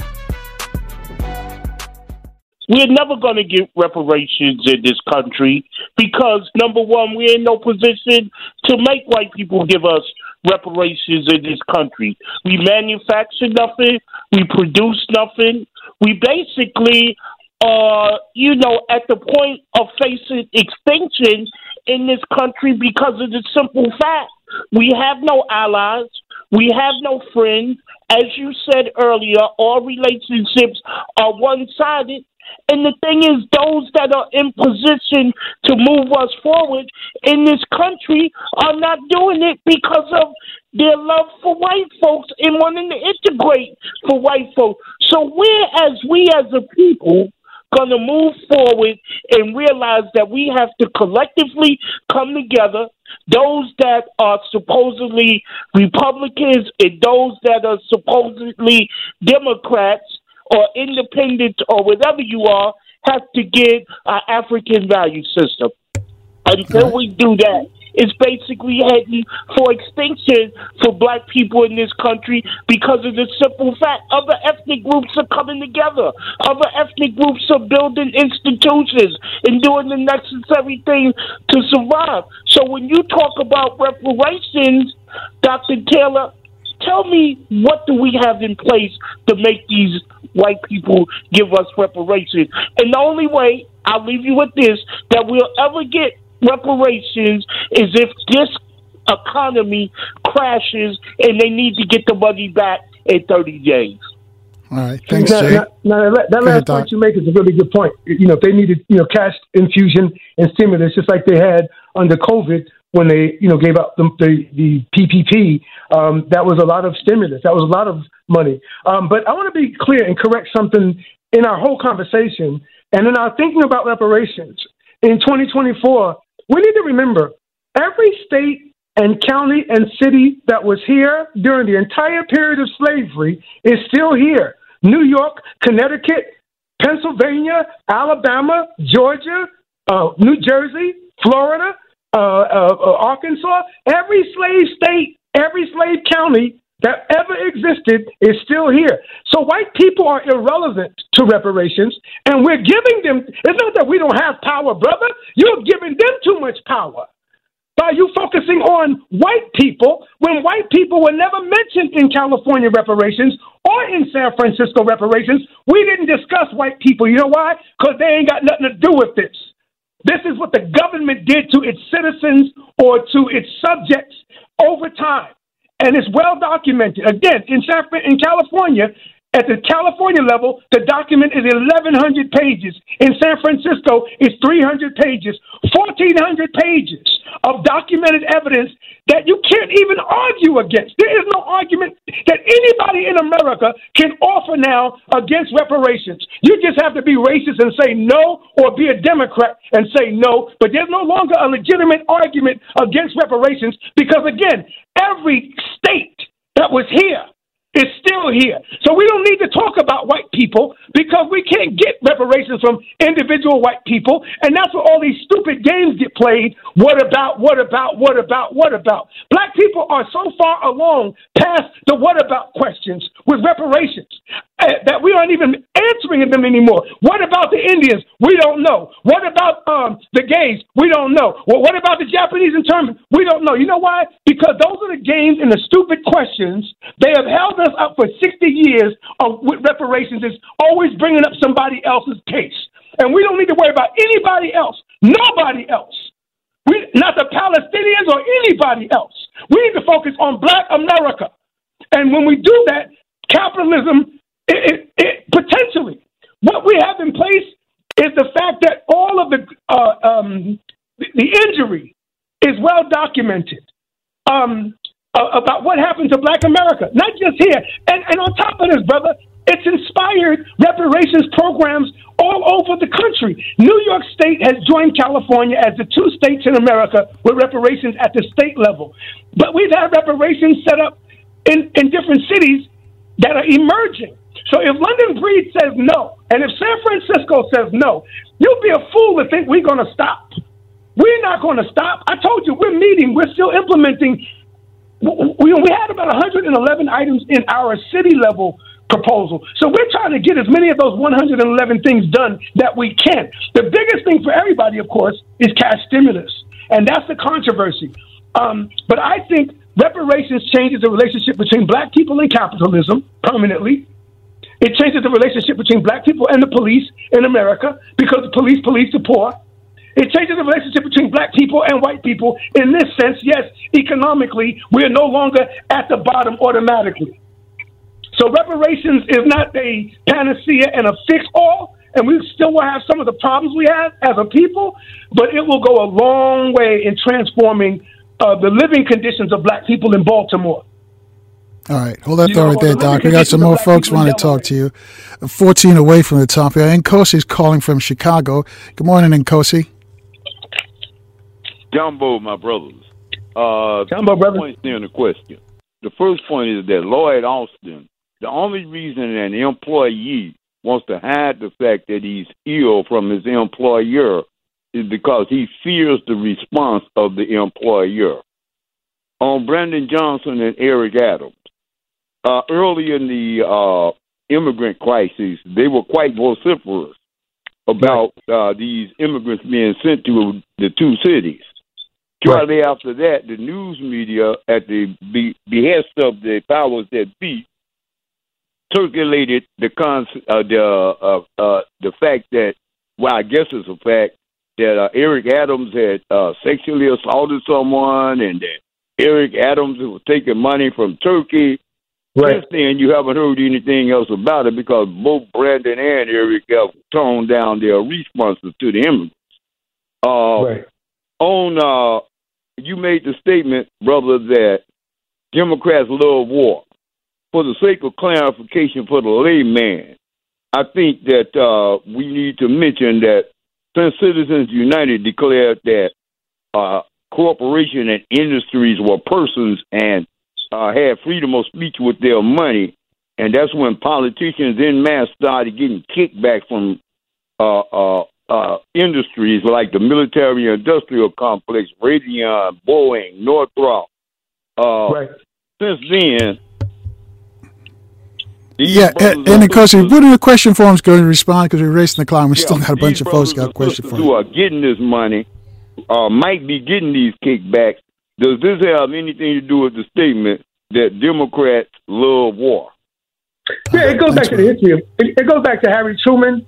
Franklin Delano Roosevelt with World War II, Woodrow Wilson, World War I, all the way up to Vietnam, where you had both parties but Lyndon Johnson got us in there with the Gulf of Tonkin. So the major wars, apart from the Gulf War with Bush, and what's going on in the Middle East. The Middle East has mostly been Republican wars, but in Europe, going back in history, they were mostly Democrats. So that's what I meant by that. But aside from that, Carl, one point I want to get in about our original discussion, going back to Cat Williams and Uncle Shay Shay, is that what they did teach us, much like Kathy Hughes, is if you have black ownership, you are able to speak more freely about issues.